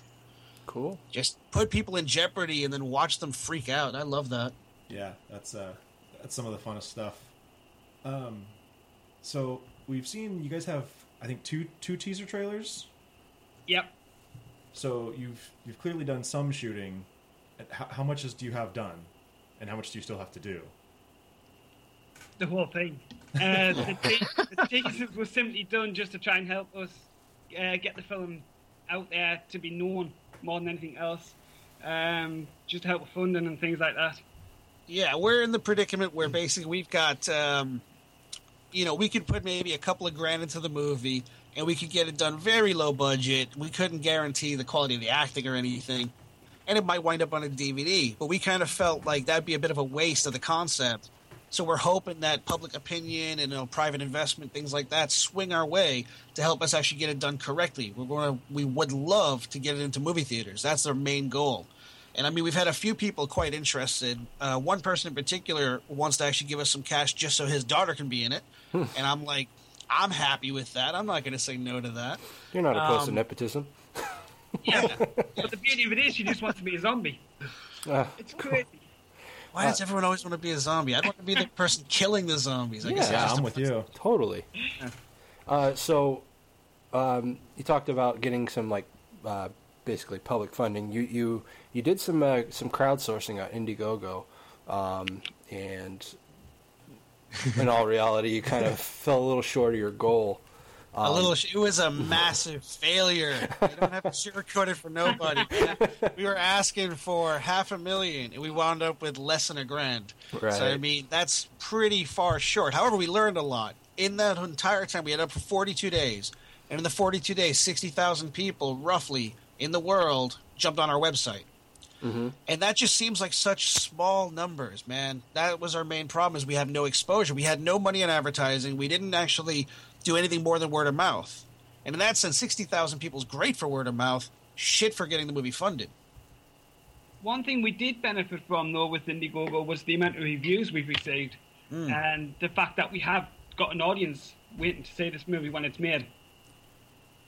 It also helped us find, we've got Bill Oberst Jr. has just signed on to be a part of the movie. Nice. And we've got this other actress who's from British soap operas, Melissa Suffield. They both agreed because of that campaign. So that's our next step, is being able to have names to leverage against the project. Yeah, definitely. That never hurts. Oh, hell no. So are you planning on doing any more crowdsourcing, or are you just going to try and find investors? Well, we've got a few people interested right now in actually investing, so we're seeing if that actually pans out. I mean, ideally, we never really want to ask the audience for money up front unless we can give them something awesome back, beyond just seeing the movie. If that fails, we'll probably try and jump back in there as a last resort, but I'd like to avoid it if we can humanly possibly do it. All right. So are you guys brothers, or? No. The Thompson brothers, it's a strange story that none of us are related, actually. Just we all have the second name the same. Really? Yeah. Basically, when I came to England, because I'm from Florida originally, and I moved here to be with family, I decided I wanted to make a movie. So I made a production company and started putting together a feature film. And the first two people I hired to be actors in it was Wayne Thompson, who you're talking to, and James Thompson, who's another guy who co-writes with us. And we just kind of formed a really good bond very quickly. And when that movie kind of went through some really harsh times, the set was burned down, one of the people died who was involved with it, it just really hit a real snag. And that's why it's still not out yet. It's actually in post-production even now, 6 years, 7 years on. Jeez. These are the two guys that have stayed with me from that experience. We've all become brothers through it. You know, we're closer than family from the crazy shit we've had to deal with. So, you talked about having another film in production. Forgive me if you already answered this, but how long has Too Young to Die been kind of in the works? I mean, when did you guys start on that? What the timeline kind of look like? Well, let me preface that by saying that the movie I just mentioned, Walk Away, is a psychological horror that we filmed the entire thing. It's completely filmed in the can, ready to go, but it's still waiting on the editing and the effects, which is why it's in post-production even now. We've had a lot of problems with it. That's been going essentially 7 years. This, on the other hand, we actually started Wayne brought the idea to me and Jim last August. We finished the script in February, and that's a third draft in February, and from February till now is how long it's been running. So less than a year it's been in development. We've actually only been pushing it for about 2 months, really, 2 to 3 months. So it's quite new, really. So, I mean, I guess the fact that you've already been pushing it for 2 months, I guess, all things considered, you've made quite a bit of headway on it. Oh, definitely, yeah. I think I'm quite surprised myself how well we've done with this one, to be honest. I think just the fact that there's an audience out there which has helped push it along as well, which has been fantastic. Yeah, I gotta say, I mean, I'm a fan of horror, but I can't say I'm like diehard to the point where, I go to conventions and everything. However, I've learned the horror community is so like fervent with passionate fans that they really, really are begging out for stuff like this, and it really delights me that we can bring that to them. Yeah, definitely. I mean, like we talked before about it being different conceptually than pretty much every zombie movie out there, and I know both of us, being big zombie fans, we're definitely constantly seeking that because, like you, we're really getting sick of the zombie genre. Same old, same old. I think everybody agrees with that at the moment. Yeah. So, yeah, I mean, this is something that I think I could speak for Taylor saying it's something that we're definitely interested in and would really love to see this get made. I mean, one thing I can say is we haven't had the greatest success yet in the sense of it's not in the middle of like pre-production. But, I mean, the way that people have supported us so far, I can guarantee it will get made at some stage in the future, no matter how long that takes, whether it's 6 months or a year or whatever. And, dude, you guys are fans. You guys are helping us while we're on the ground here. Got to get you down on the movie of zombies. How fun would that be? I would get you love in the movie. That would be awesome. It's got to be done. I vote we got to do that. A trip to England might be a little rough. Hells yeah, man. Hey, England's not all what's cracked up to be, though. Yeah, but if you're dead here, it's awesome. Definitely. So what are your guys' roles in the film? Like, who's the director? Who's the... Like, I know Wayne said he's doing the makeup, but what else are you guys doing? Between the three of us, I think the idea is that we're all going to be directing at some point. Because we do actually work as a team as one, which we're quite fortunate with, really, because we all bounce ideas off each other till we get the right mark, really. So yeah, we'll all be having a good direct. Now we'll be doing the effects. I don't know what else James will be doing. What's James doing? Well, the way that we've handled it generally with this project is the three of us all took turns kind of doing a draft on it. Then we compiled it down to what we all felt was the strongest. So the three of us are all co-directing. We're all co-writing, co-producing. I'll do director photography, things like that, because I got a technical background.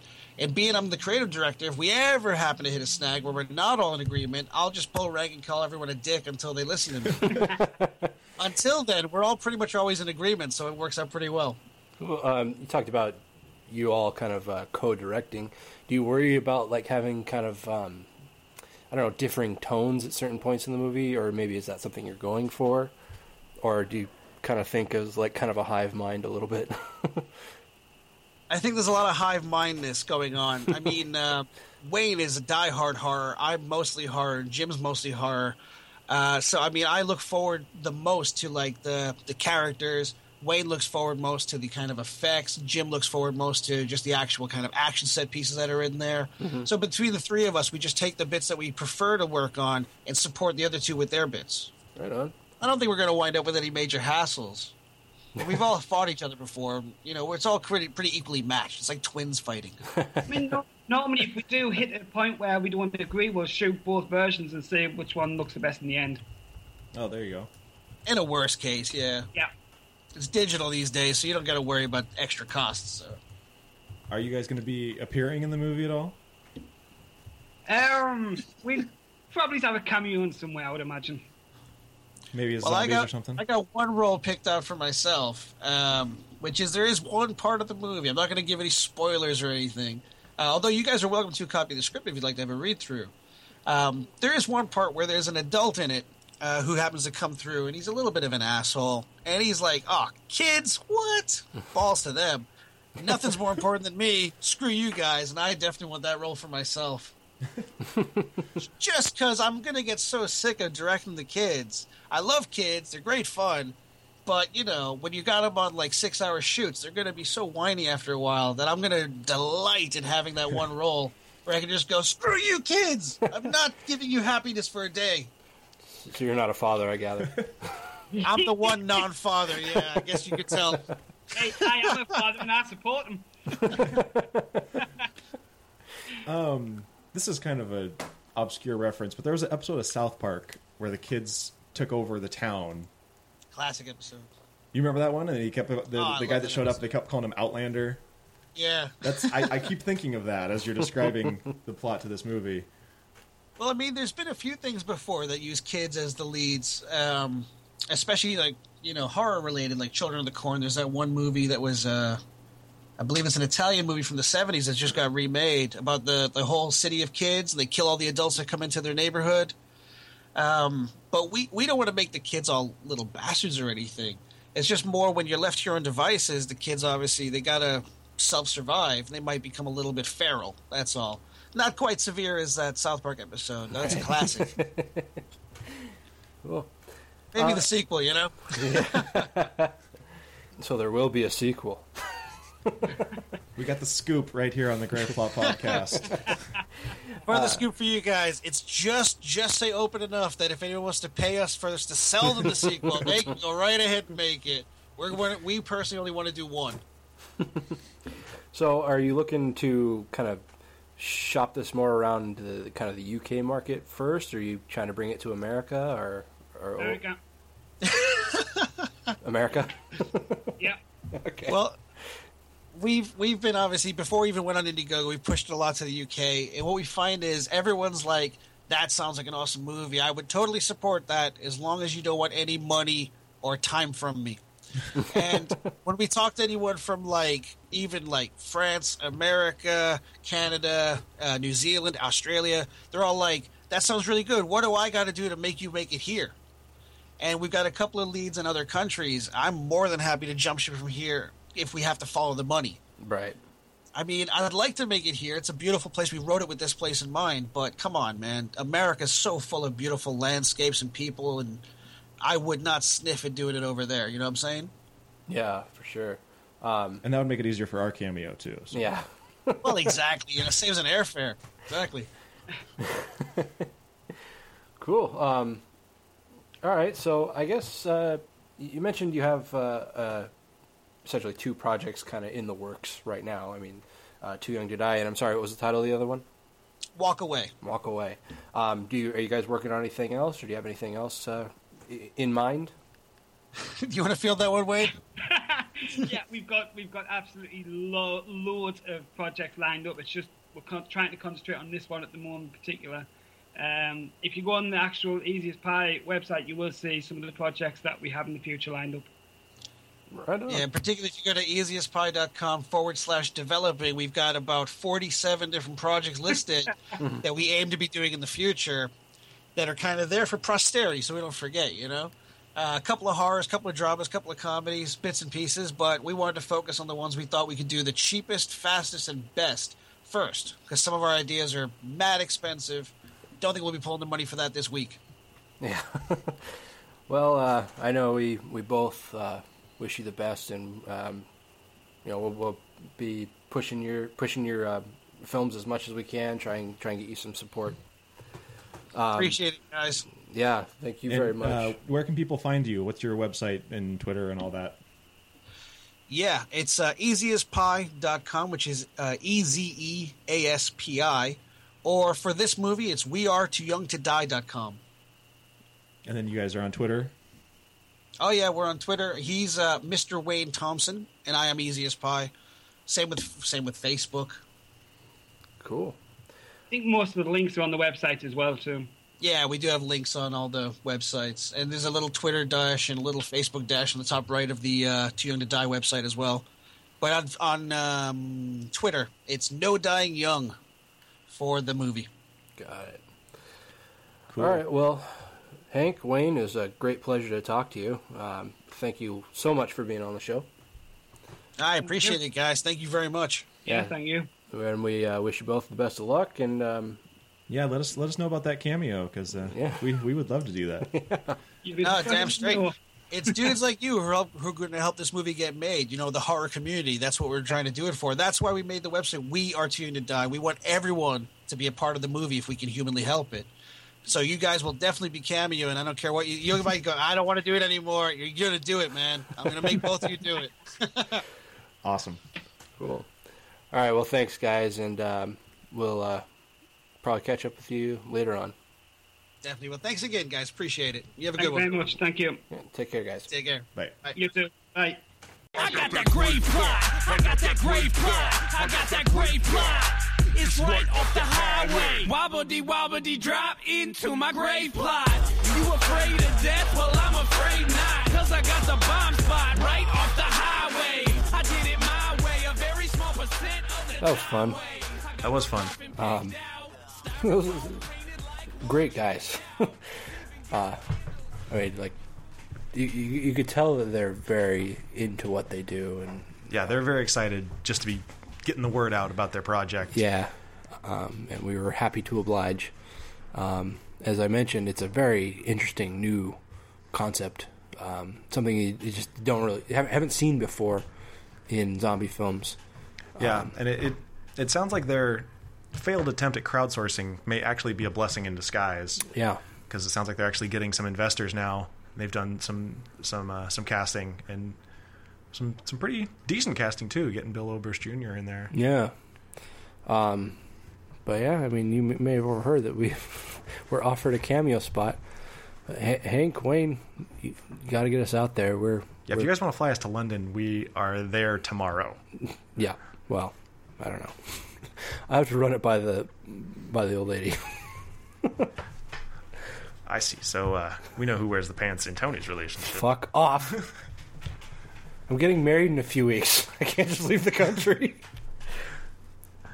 It's a cameo. How long can it take? Anyway, so the website is wearetooyoungtodie. Right? .com. Check out their trailer and support them. I mean, I don't think they're not looking for money right now, but they could use some word of mouth for sure. So go check it out and tell us what you think. Word. Yeah. And with that out of the way, now on to the reviews.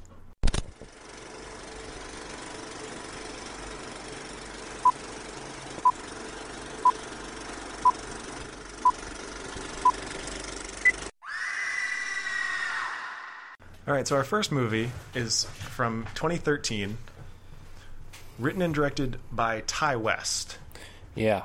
who you may know as the writer-director of House of the Devil and The Innkeepers. The Devils! Yep.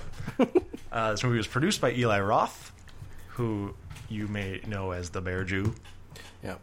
or, you know, he's made a couple movies, I think. Something. Some movies. Who fuck knows? Who really makes a movie, you know? How do you make a movie? Anyways, this movie is called The Sacrament. You guys ready? Watch it. We've been to some of the most chaotic, war-torn places in the world, but never for something as bizarre as this. Here we are. Welcome to Eden Parish. You guys built all this? Father had a vision, and we built heaven here on earth. Who is Father? He's the guy that started all of this. Can we speak with him at some point? He agreed to sit for an interview tonight at the gathering.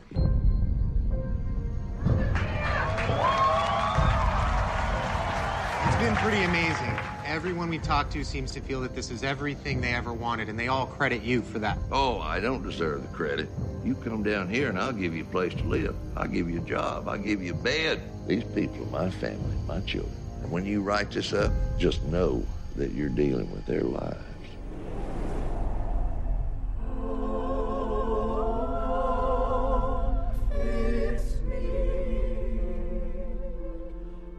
Aren't those the guides? What are they doing with guns? You don't know what's really going on here. This place is not what it seems. Hey, what's happening? These people want to leave. They have their suitcases packed. I have no idea what to do. Sam, do not get involved in this! Please take my daughter. What? We can't let them go back to New York. No, this is the last sacrament. Hey! Hey! How many more people can fit in this thing?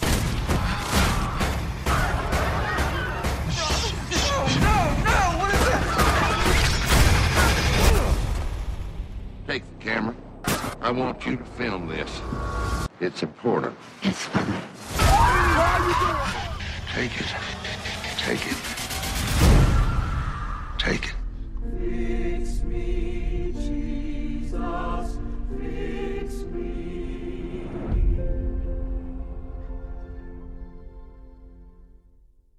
You know, this is the one I'm really hoping that we can kind of recapture it, because I thought we did a really good review of this.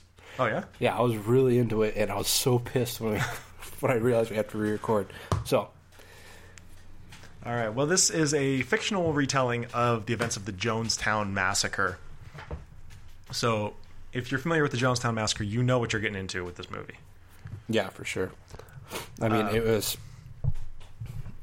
obviously a dramatization, but like almost step for step, it was like Jonestown. Right. It's a found footage style. It doesn't really feel found footage in some parts. No. We'll get into that a little more later. Basically, the story is about these three guys who work for Vice. If you don't know, Vice is a New York-based news, arts, and culture company. Is it real? Yes. Oh, I did not know that. So yeah, they do a lot of articles and videos and whatnot on different cultural pop things. Pop culture. There we go. Hey, got it. Culture and pop is what it Sam, Patrick, and the cameraman. Jake. Patrick, his sister, had a issue with narcotics, and she ended up going to rehab. Drugs.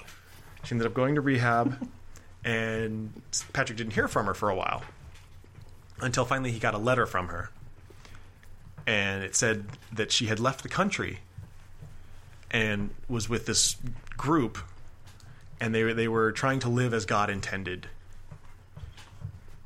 So he was able to get a hold of her, find out where she was, and they go and find her. And Sam, who is the host of this Vice program that they're doing, wants to do a story on it. So that's why they're filming. Mm-hmm. So they travel to somewhere. They never really specify where.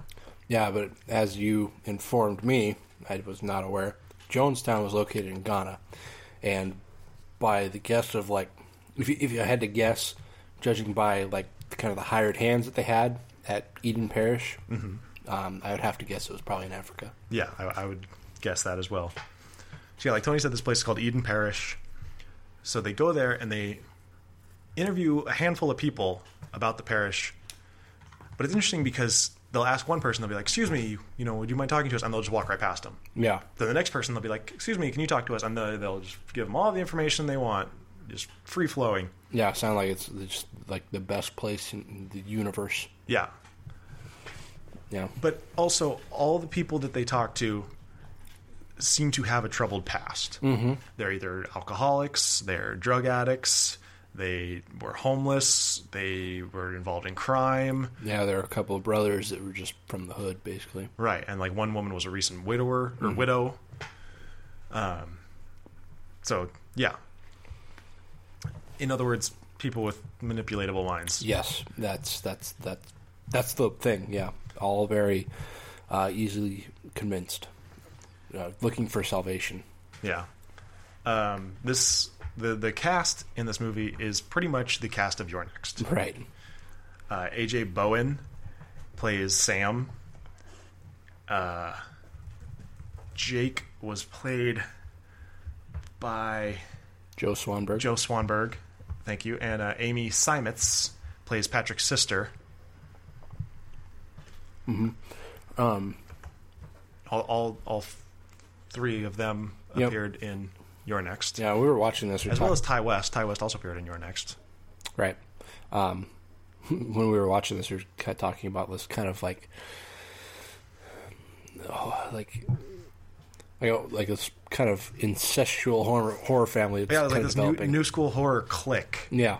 And it's like, it kind of feels like Eli Roth is like the father figure. That's where it comes around. Full circle here. Yeah, because Father. There is a character who just goes by the name of Father. That's everything. We're done. No, we're not done. Mike. I'm kidding. We're not done. Keep talking. Father is... Keep talking. Keep talking. Shut up! Father is the leader of Eden Parish. And he basically brought all these people here, had them build this place up from the dirt, and they bow to his every whim. Yeah. He, at one point, Sam, sets up an interview with Father. And he presumed that it was going to be kind of a one-on-one thing, in his office or wherever. But no, Father had other plans in mind. It was going to be in front of the entire congregation. And Sam, somebody you can tell is a very alpha personality. Kind of knows how to get information out of people. I assume that's kind of where that comes from. Doing repeated interviews and being a journalist. Exactly. And it definitely takes a certain kind of person to do that kind of thing. Just to be forceful and what's the word? I don't know. But you listen to our interviews. We don't ask the probing questions. No, I don't want to probe our guests. I don't think they'd like that. We talk about cunt pickles.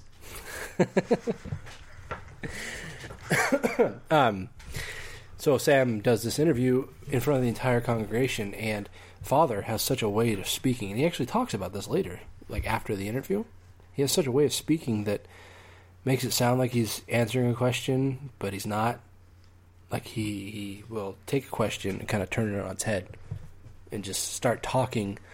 And as he speaks, if you really focus on what he's saying, it's getting further and further away from the question that was asked, and he actually ends up never answering the question itself. But he also does it in a way that kind of works the crowd up into a frenzy. Exactly. He gets the crowd on his side, and that's by saying things that are in no way associated with what the question was. Mm-hmm. And a person that knows how to lead a crowd knows that that's like the key, like to winning, not winning, but getting the crowd whipped into a frenzy, like you said.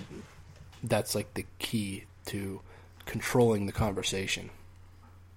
Which is, why he did it in front of the crowd, I'm sure. Because he wanted to have them on his side so that to easier manipulate Sam away from the fact that he wasn't answering the questions. Yeah, and... Because if Sam sits there in front of all these people who are now cheering for Father and is like, no, you didn't answer my question, he's going to look like a dick. Yeah. And all these people are going to hate him. Yeah, and excuse me, at the end of the interview, this is kind of where Father decided the end of the interview was. He says, if you don't have anything else, we got a party to get to. And Sam just basically says, yeah, I think that's it. And then it shows afterwards, Sam is speaking with Jake. He says, I have this entire, he has a little, kind of a little notebook, it's probably about the size of a playing card, but looked like it had a couple dozen pieces of pages in it. Looked like it was all filled with questions. And he says, "Look, I only got through about a quarter of the questions I was going to ask." Yeah. And, like, he recognized then and there that he has a way about him. Yeah, that was the quote he said. Yeah. He has a way about him. And so, I mean, I think we've all known people like Father in our lives. I'm sure, yeah. Maybe not to that extreme, but... Oh, no, definitely not. But somebody that can... Hopefully not. Somebody that can basically manipulate your thoughts in a way that you don't even realize is happening. Yeah. And so, yeah, it's just a very interesting character. And so what did you think about the kind of pseudo found footage? It was interesting because it felt like it kind of switched in and out. A little bit.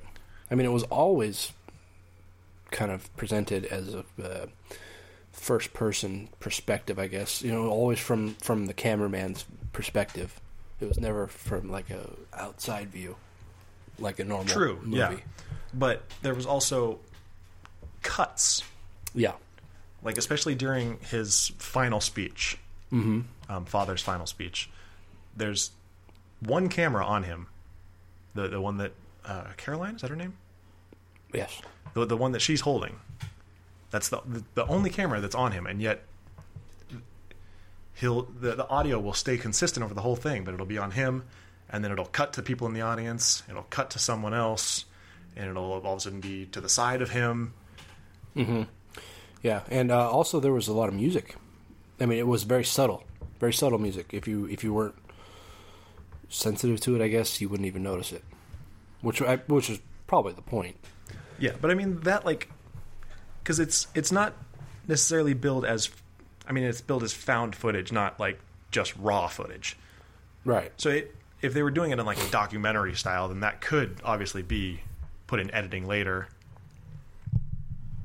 Yeah, and you know, something that I had actually, I think I mentioned this last time I recorded this, is it was presented in a way that I call it pseudo found footage because, like I said, it was shot and it was constantly always from a cameraman's perspective.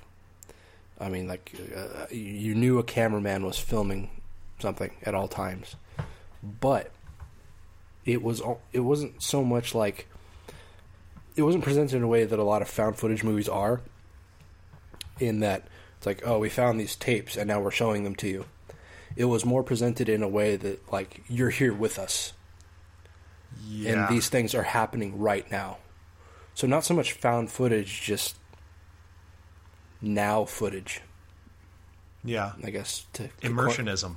There you go. That's the word they used at the beginning of the movie. Yeah. There you go.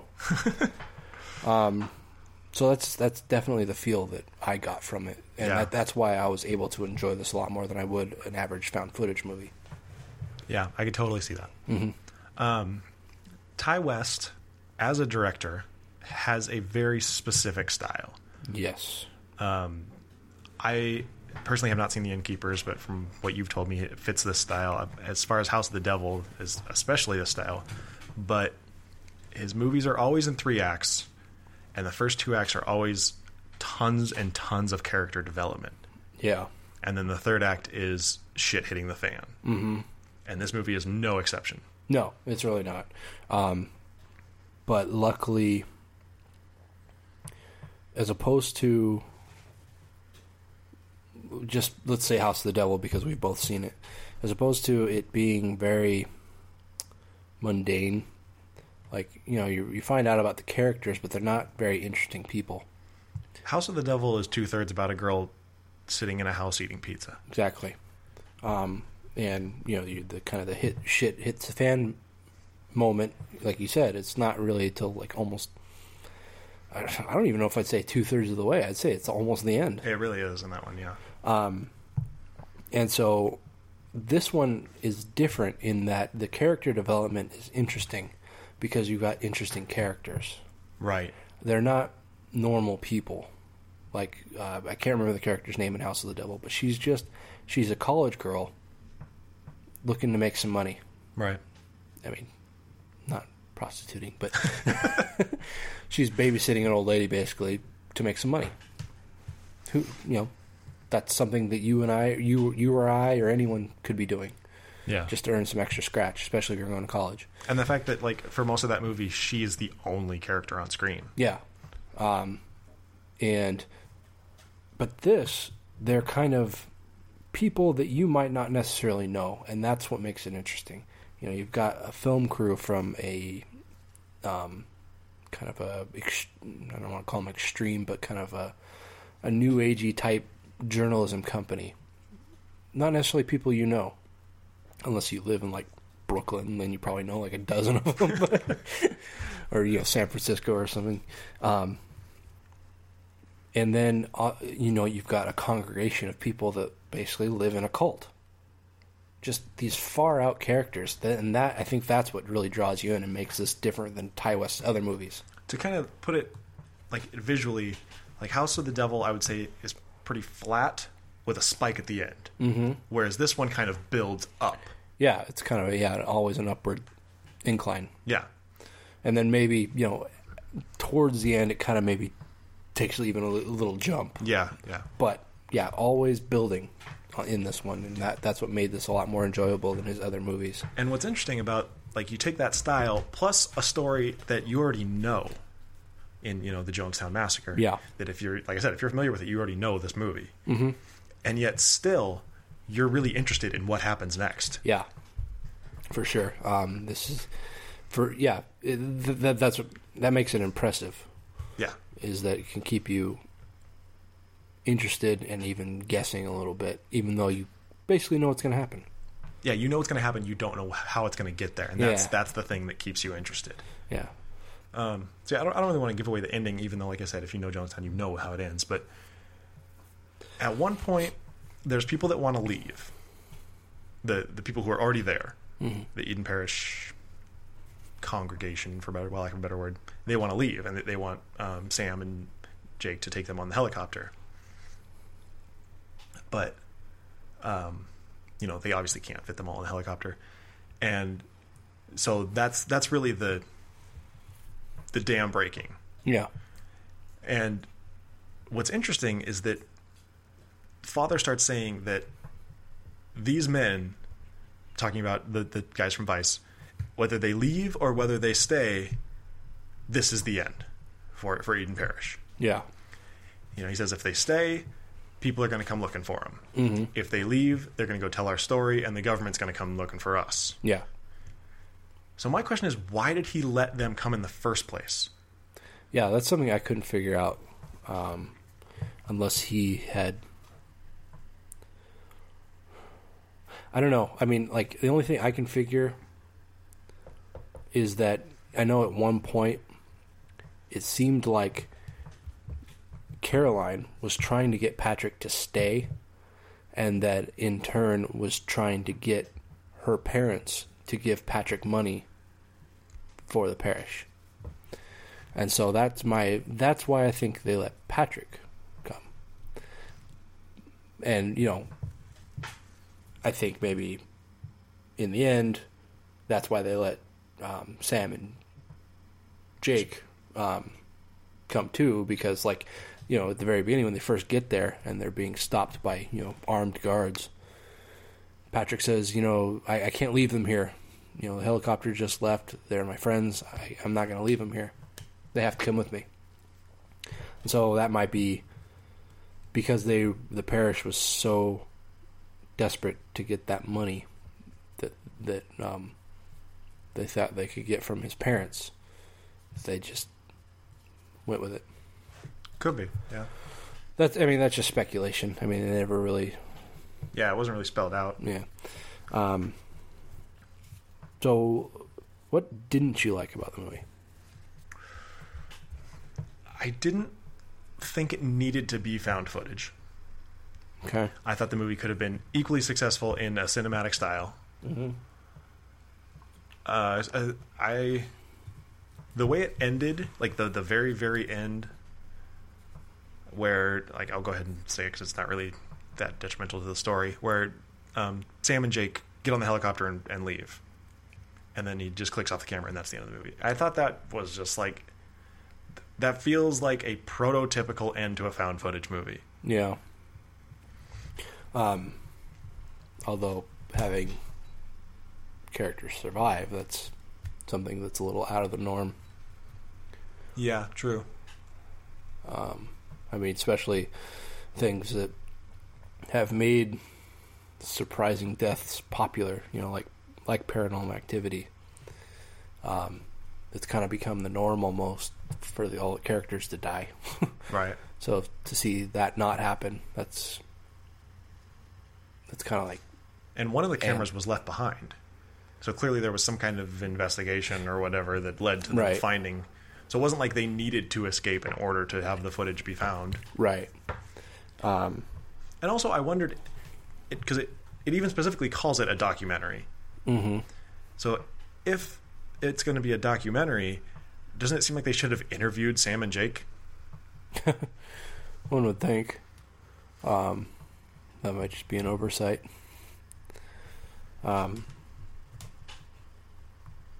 What did you not like about it? One, it's pretty minor in the grand scale of things, but one minor thing that really just sticks out like a sore thumb to me. At one point, I think it's Sam asked Jake, "Why are you filming?" Or, "Why are you still filming this?" People at home watching found footage movies ask themselves that same question. And then he actually says basically something along the lines that, like, somebody's going to want to hear this story, or somebody's want to see this. Yeah. It's like, oh, come on. I think it was actually people need to see this. Something to that effect. It's like, oh, blow me. Let's see what else. I'm sure there's other things, but there's not coming to me right now. But yeah. I will say the way that Caroline kills herself, spoiler, pretty dramatic. Yeah. I mean, not to be sexist, but that's such a woman way to kill yourself. I mean, just all fucking with the theatrics, man. Anyway. So I guess let's cut it there and let's talk about ratings. Okay. I liked it. I don't know that I would say that I loved it. I would watch again. Probably wouldn't seek it out. Yeah. But maybe like if it popped up on Netflix and I didn't have anything else to watch, or if somebody else was watching it, I wouldn't. And the stars aligned. Yeah. So I'm gonna go ahead. I'm gonna give it a 6. All right. I think I would probably give it a 5 if it weren't for the fact that Ty West actually, like I mentioned, he actually managed to pull me into this one, as opposed to boring me half to death like his other movies. This is actually very interesting, even though it was a concept that wasn't exactly new, especially because it was taken almost exactly from Jonestown. Like I said, it's like step by step. I mean, except you add in the factor of there being a film crew there. Aside from that, it's almost Jonestown to a T. Yeah. But like I said, the fact that it was interesting story to an effect, interesting characters, and a constantly building story, like you mentioned. So all that considered, I think I probably match what you gave and say a 6.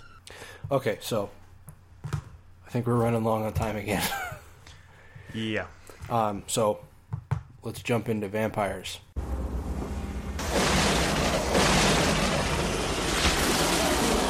Have you ever seen a vampire? Forget whatever you've seen in the movies. It's not like they're seducing everybody in sight with cheesy Eurotrash accents, all right? They don't turn into bats. Crosses don't work. If you want to kill one, you drive a wooden stake right through his heart. We think we got a nest inside this place.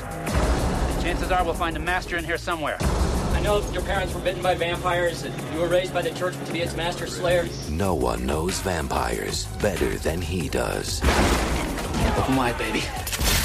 But he met his match when he met the master who started it all, Jack Crow. He was a priest. It's the first known case of vampirism. The first and most powerful. You are the only one who faced Valak and survived.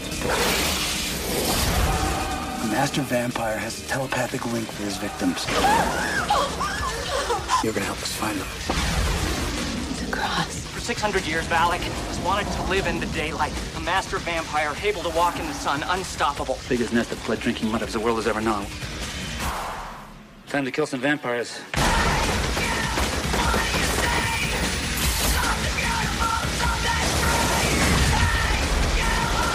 Get behind us! Come on, come on!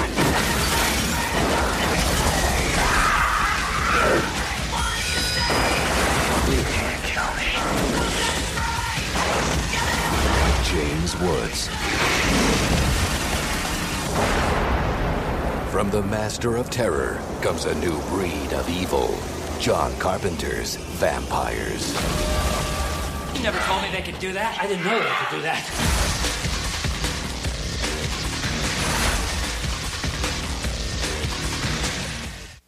Okay, so this movie is one of my favorite vampire movies. Is John Carpenter's Vampires, starring James Woods as the main character, which is very interesting casting. And you say something? No. Oh. This is from 1998, as I said, directed by John Carpenter, and it's probably his last good movie, I think. I know he semi-retired shortly after this. And there's one direct sequel that was, I think, directed by John Carpenter, and then another one that basically used the title but wasn't actually associated with this. Oh, really? Yeah.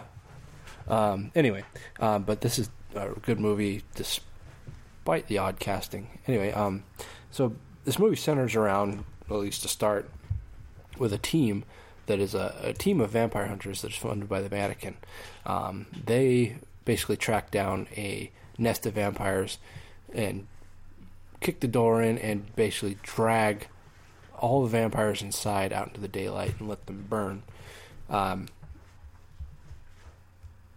Jack Crow, who's played by James Woods, he's kind of like the head of this vampire hunting crew. His one goal for this hunt is he is absolutely convinced that there's a master vampire in this house. To his disappointment, he didn't find one. As they leave this house, a master vampire named Valak kind of unearths himself. Phallic. Not phallic. He is kind of a dick, though. Hey-o. Hey. He unearths himself, probably about 50 yards away from the house, next to a tree where he can't be seen. Very sneaky death. Later on, the crew, they're celebrating their kill. They killed something like a dozen vampires in this nest. And they're just getting fucked up. They got hookers and bows and drugs and shit. And while they're partying, Valak, like a dick, crashes the party and slaughters everyone, save for a hooker who he had just recently bitten. And this seems like in this movie it's not the typical vampire lore where you have to share blood. Like vampire drinks from you, you drink for the vampire, and that creates vampirism. It kind of looks like you have to be bitten and then you're a vampire. But it's a slow growing process. And anyway, so this prostitute named Katrina, Jack, and his buddy Montoya, who is played by a very underrated Baldwin. Really? Is he? Hey, he's got his act together now. Played by Daniel Baldwin. They are the only survivors from this. They run, and they're being chased down by Valak and manage to escape him finally. They purposely take Katrina with them because they know that every new vampire has a mental or a psychic link with its master. And so they feel like they could use that before she fully turns. As I mentioned before, the vampire hunting program like it's an after school program or something. They get grants for that? Intramurals or something. But like I said, it's run by the Vatican, funded and organized by the Vatican. So Jack returns to his boss, essentially, who's Cardinal Alba, where Cardinal Alba is with another a priest, Father Adam, and Jack. That's when Jack tells him that his entire crew's been slaughtered, and he says that he's basically going to go back out and hunt this vampire down, and the Cardinal tells him not to, that he has to return to kind of their home base and recruit a new team, and then he can go after him. And they explain who Valak is. He's actually a priest that revolted against the church centuries ago. And in an attempt, because they felt that he was, the Catholic Church thought he was possessed by demons. And in an attempt to exorcise him, they actually exorcised his soul rather than the demons. So he is basically a dead body walking around with demons inside of it. Yep. And hence becoming the first vampire. So that was a plot twist. What a twist! Yeah, I mean, basically the rest of the movie is Jack trying to kind of rally what's left of his group, which is, like I said, it's just him, Montoya, this priest, Father Adam, and the hooker. The hooker. They try to get them rallied and take on Valak. And it just kind of proceeds from there. As I mentioned, I love this movie. I think it has kind of a classic nature to it, I guess. In that it's not modern vampires, like something like 30 Days of Night, where they're, they've got a mouthful of razor sharp teeth, and they are like impossible to kill. They're just classic vampires. You stab them in the heart to kill them. Sunlight burns them. They have two pointy teeth. Yeah, it's kind of a modernization of like the classic vampire story. Yeah. And one thing that I thought was interesting and that I actually liked, that was a little bit of a modernization, is that the religious lores associated with vampires, Jack actually reveals that those are untrue. Crosses don't work. Garlic doesn't work. I think holy water doesn't work. So basically, you're stuck with sunlight and a wooden stake in the heart. Or beheading, I guess. Oh, yeah. And so I really liked that they took, despite there being obviously a religious affiliation in the movie, those religious aspects were taken out. Yeah. So another thing that I liked was the fact that, again, they're not these modern vampires, and they don't turn into dust when they burn or when you stake them, which I think was something that probably started with kind of Joss Whedon in like Buffy the Vampire Slayer, in that I think it was probably originally a way for Buffy to slay vampires and there not to be a trail of bodies behind her, so that they just turn into a pile of dust and easily explained away. And that's kind of become the norm, I think, that you stake a vampire and it turns into dust. But this doesn't quite predate it. It came out around the same time before that became popular, but I like that these are classic vampires. You stab it in the heart and it dies. It doesn't turn into a cloud of dust. Yeah, and then when you get it in the sun, it basically barbecues. Yeah, it doesn't it doesn't again turn into dust. It just turns into basically into char, basically. Yeah, like all the flesh burns off and it's just a charred skeleton. Yeah. So that was cool. And then this Valak is his plan is to get this cross, the Bercia cross. The Bergier cross. Bergier. And that'll make him invincible. Yeah, it's not quite clear on how that works. It basically, I mean, he's a master vampire, so he's already like superior to most vampires as far as strength, endurance, all that stuff. He's already superior to a normal vampire. But this ceremony that he's attempting to make, or what's the word? Do. There's a better word, but I can't think of it. Conduct. There you go. Will make him immune to the effects of the sun. So yeah, they never really. I mean, as far as I got, they never really explained what the ceremony was. Yeah. I mean, but I was drinking. Because at one point he does get the cross. Yes. But he apparently doesn't do whatever it is needs to be done. Well, he can't conduct the ceremony. Because he attempts to, but he hasn't. He was unable. He gets interrupted? Yeah. Oh, okay. Yeah, and this cross was actually used in his exorcism, and I think that's why he seeks it out. That makes sense. And and this was something that Jack was pretty much unaware of, and so when he found out, he was a little upset. A little bit, yeah.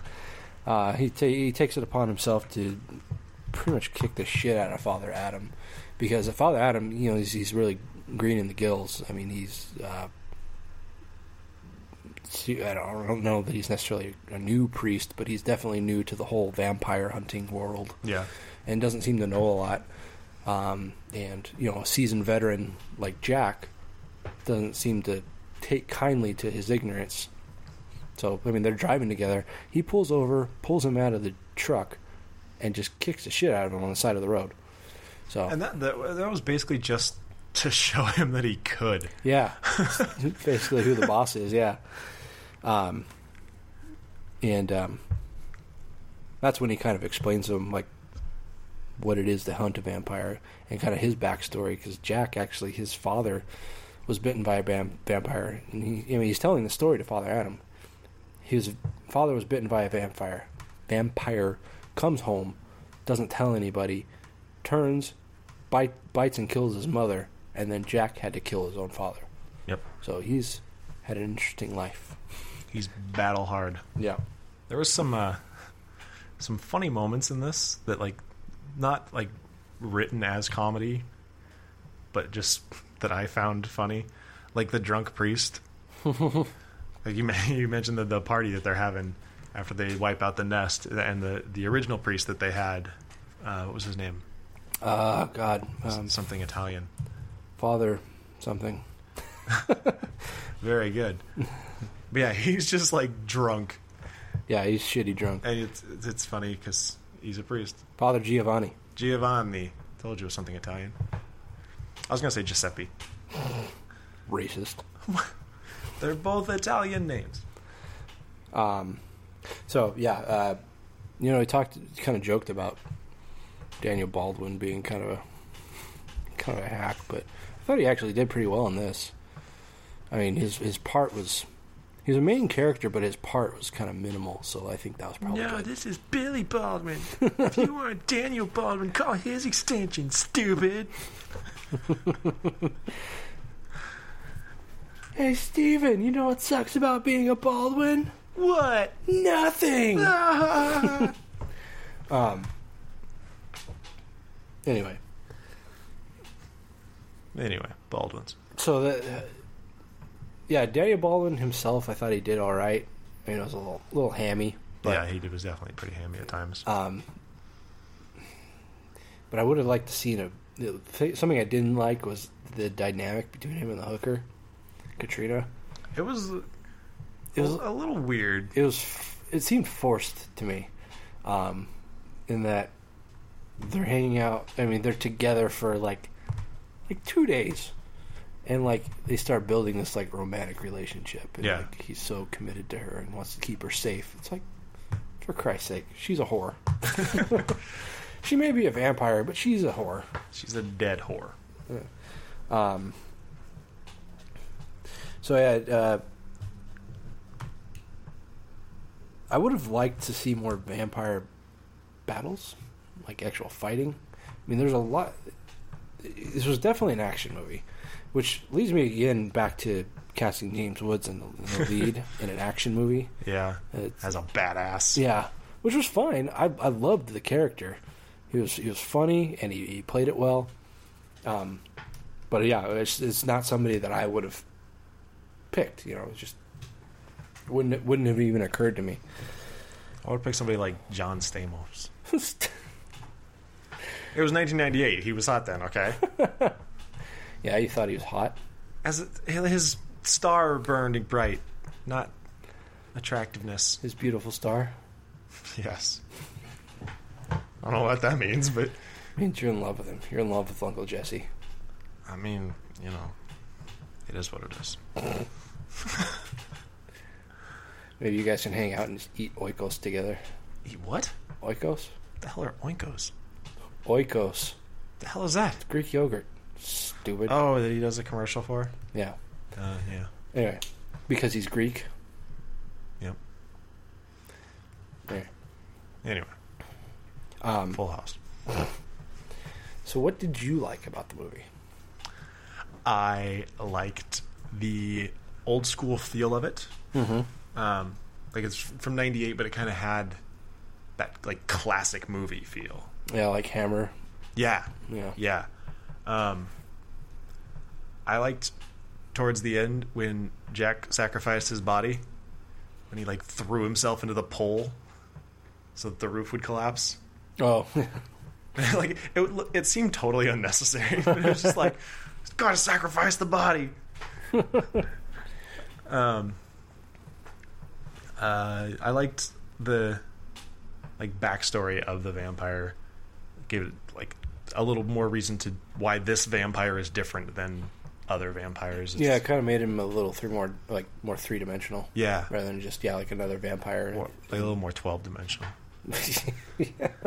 That all important 12th dimension.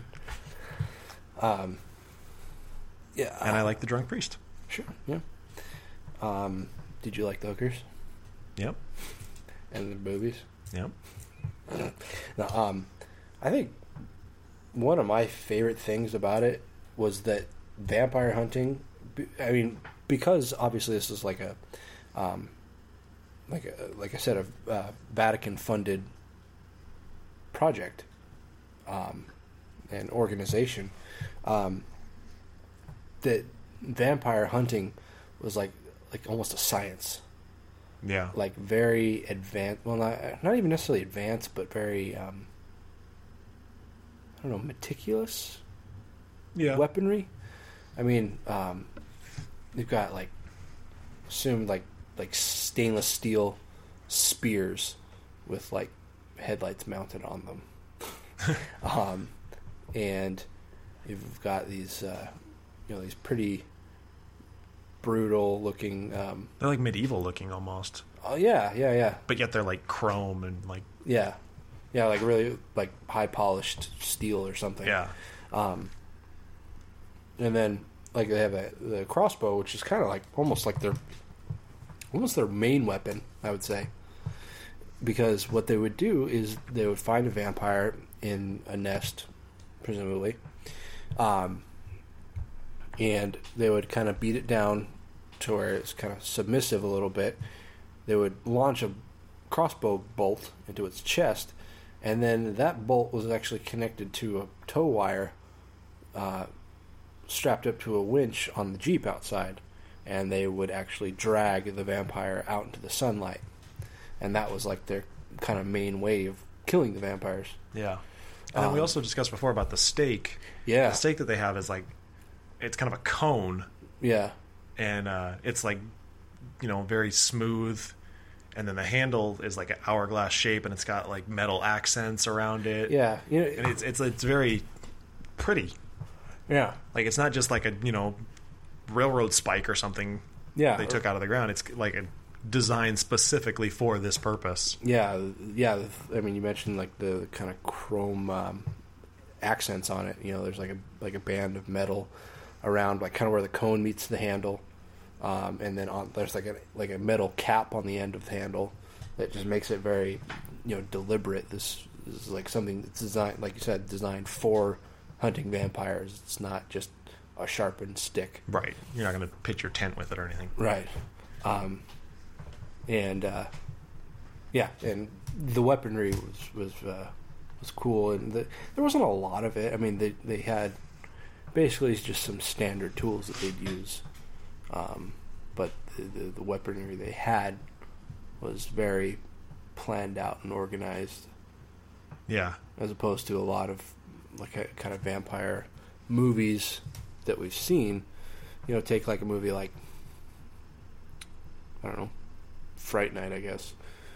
In that, like, yeah, they go after him with stakes, and aside from Peter Vincent, who is like a vampire hunter, the stakes they use, they're like sharpened picket fence posts, thank you, and broom handles and things like that. Right. So, yeah. What didn't you like?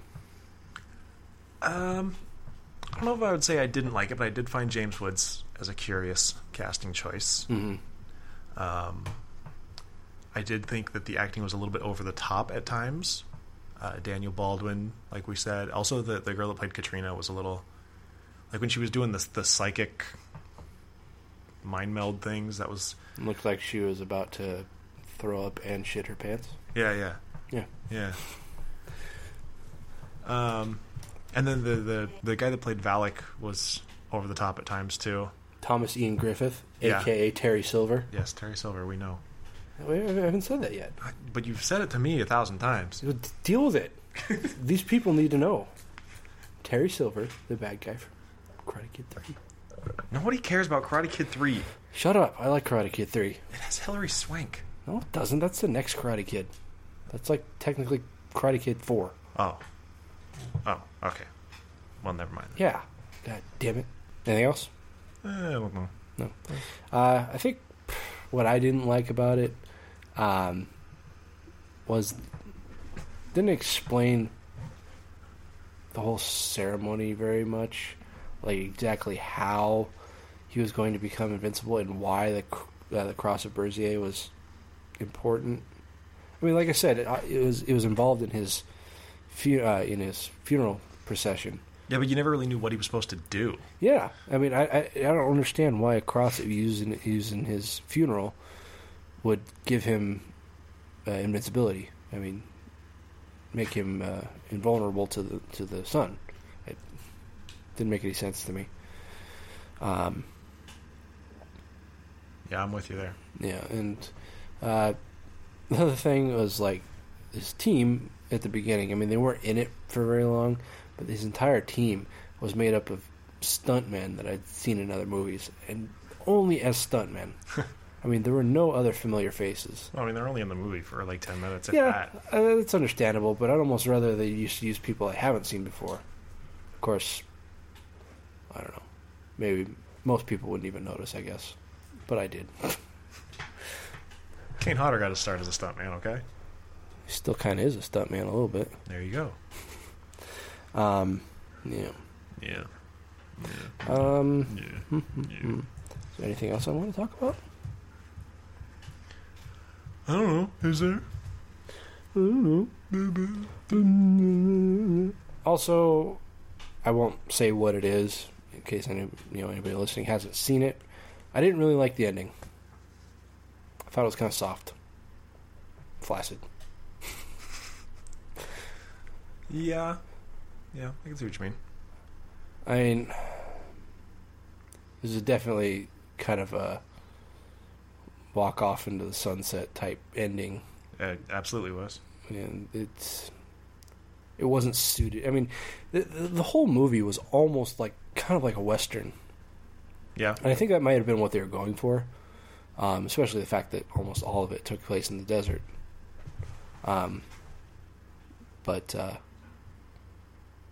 Yeah, I don't know. I didn't like the ending. I mean, I'm not a big fan of Westerns, so maybe that's part of it. But, yeah, I think with a little more planning, they could have definitely come up with a better, last 10 minutes or so. But I can see that.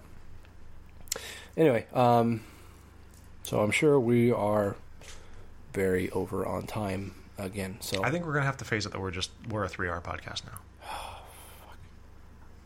All right. Anyway, so it's just more value. Yeah, I mean, you're not paying nothing. I mean, it's only every 2 weeks, so you can pause and restart. And it's not always 3 hours. It has been. The last couple ones. I'm just saying, like, you don't have to listen to it all in one shot. You listen to an hour now, an hour this weekend, an hour next Wednesday. Yeah, if you have a problem with it, kiss our ass. Asses. Collective asses. Both of them. At the same time. Yep. It's a lot of ass kissing. Yep. You gotta have a big mouth. And just SRDs. Little BRLs all over your T's. BLT. You're fat. All right. Ratings. 6. All right. Well, as I said, I really like this movie. Probably one of my favorite vampire movies. You did say that. Yep. And that being the case, despite its shortcomings, I am still going to give it a 7. We did it. Hopefully. We haven't gone back and checked it yet, but hopefully it's all good. Oh, well, yeah. I honestly, I think it's the connection between our mixer and my computer. Something just is happening there that just doesn't mesh. Well, hopefully it's your computer and not the mixer, because we have a backup computer, we don't have a backup mixer. Yeah. But anyway, but no, I meant we made it to the end of the episode. Oh, yes, that we did. And yeah, ran a little long again, but whatever. Like I said, it's just the way it is now. Yeah, it's our thing now. Yep. We're the 3-hour podcast. It's not as bad as some. I mean, I know some. Like take like the Midnight podcast that was popular in its time. But sometimes that would run like 4 hours, and that was every week. Yeah. So I mean, I don't know how Corey managed to do that, but it was insane. All right, so I guess that's it. Yeah, thanks for sticking with us. Sorry this episode is late. Yeah, technical difficulties are a bitch. But, I mean, we gave you the glorious drunken cinema to tide you over. Yeah. So hopefully you enjoyed that. Hopefully you enjoyed this. That was a favorite of ours, so we really hope you enjoyed it. Make sure you head to graveplotpodcast.com for all your Graveplot podcast needs. And also check out wearetooyoungtodie.com. Wayne and Hank's movie. Yeah, give them your support and spread the word about it. Next episode, we are going to be reviewing the movies Torment and Compound Fracture. So those should be interesting. Yep, and we are trying to set up an interview for that episode as well. Yes. We don't want to reveal what it is or who it is, because then we'll look like dicks if we announce it. Yep. And it doesn't happen. But we're working on it. So, thanks for joining us here on the Graveplot Podcast. I am Skeletoni. And I am Taylor of Terror. And we are all just a little dead inside. Cunt pickle! Standing alone in the wind and rain, feeling the fears is growing. Sensing the take in the tide I make, caught by the storm that is brewing. Feel the anxiety, hold of the fear. Some of the doubt in the things in the real. Now that your face will be put to the test, nothing to do but the wait for this coming. Why did he just to protect me? Even when I don't deserve it. No, I have this when I'm in a string. Someday would call it a penance. Why am I made to best as a rule?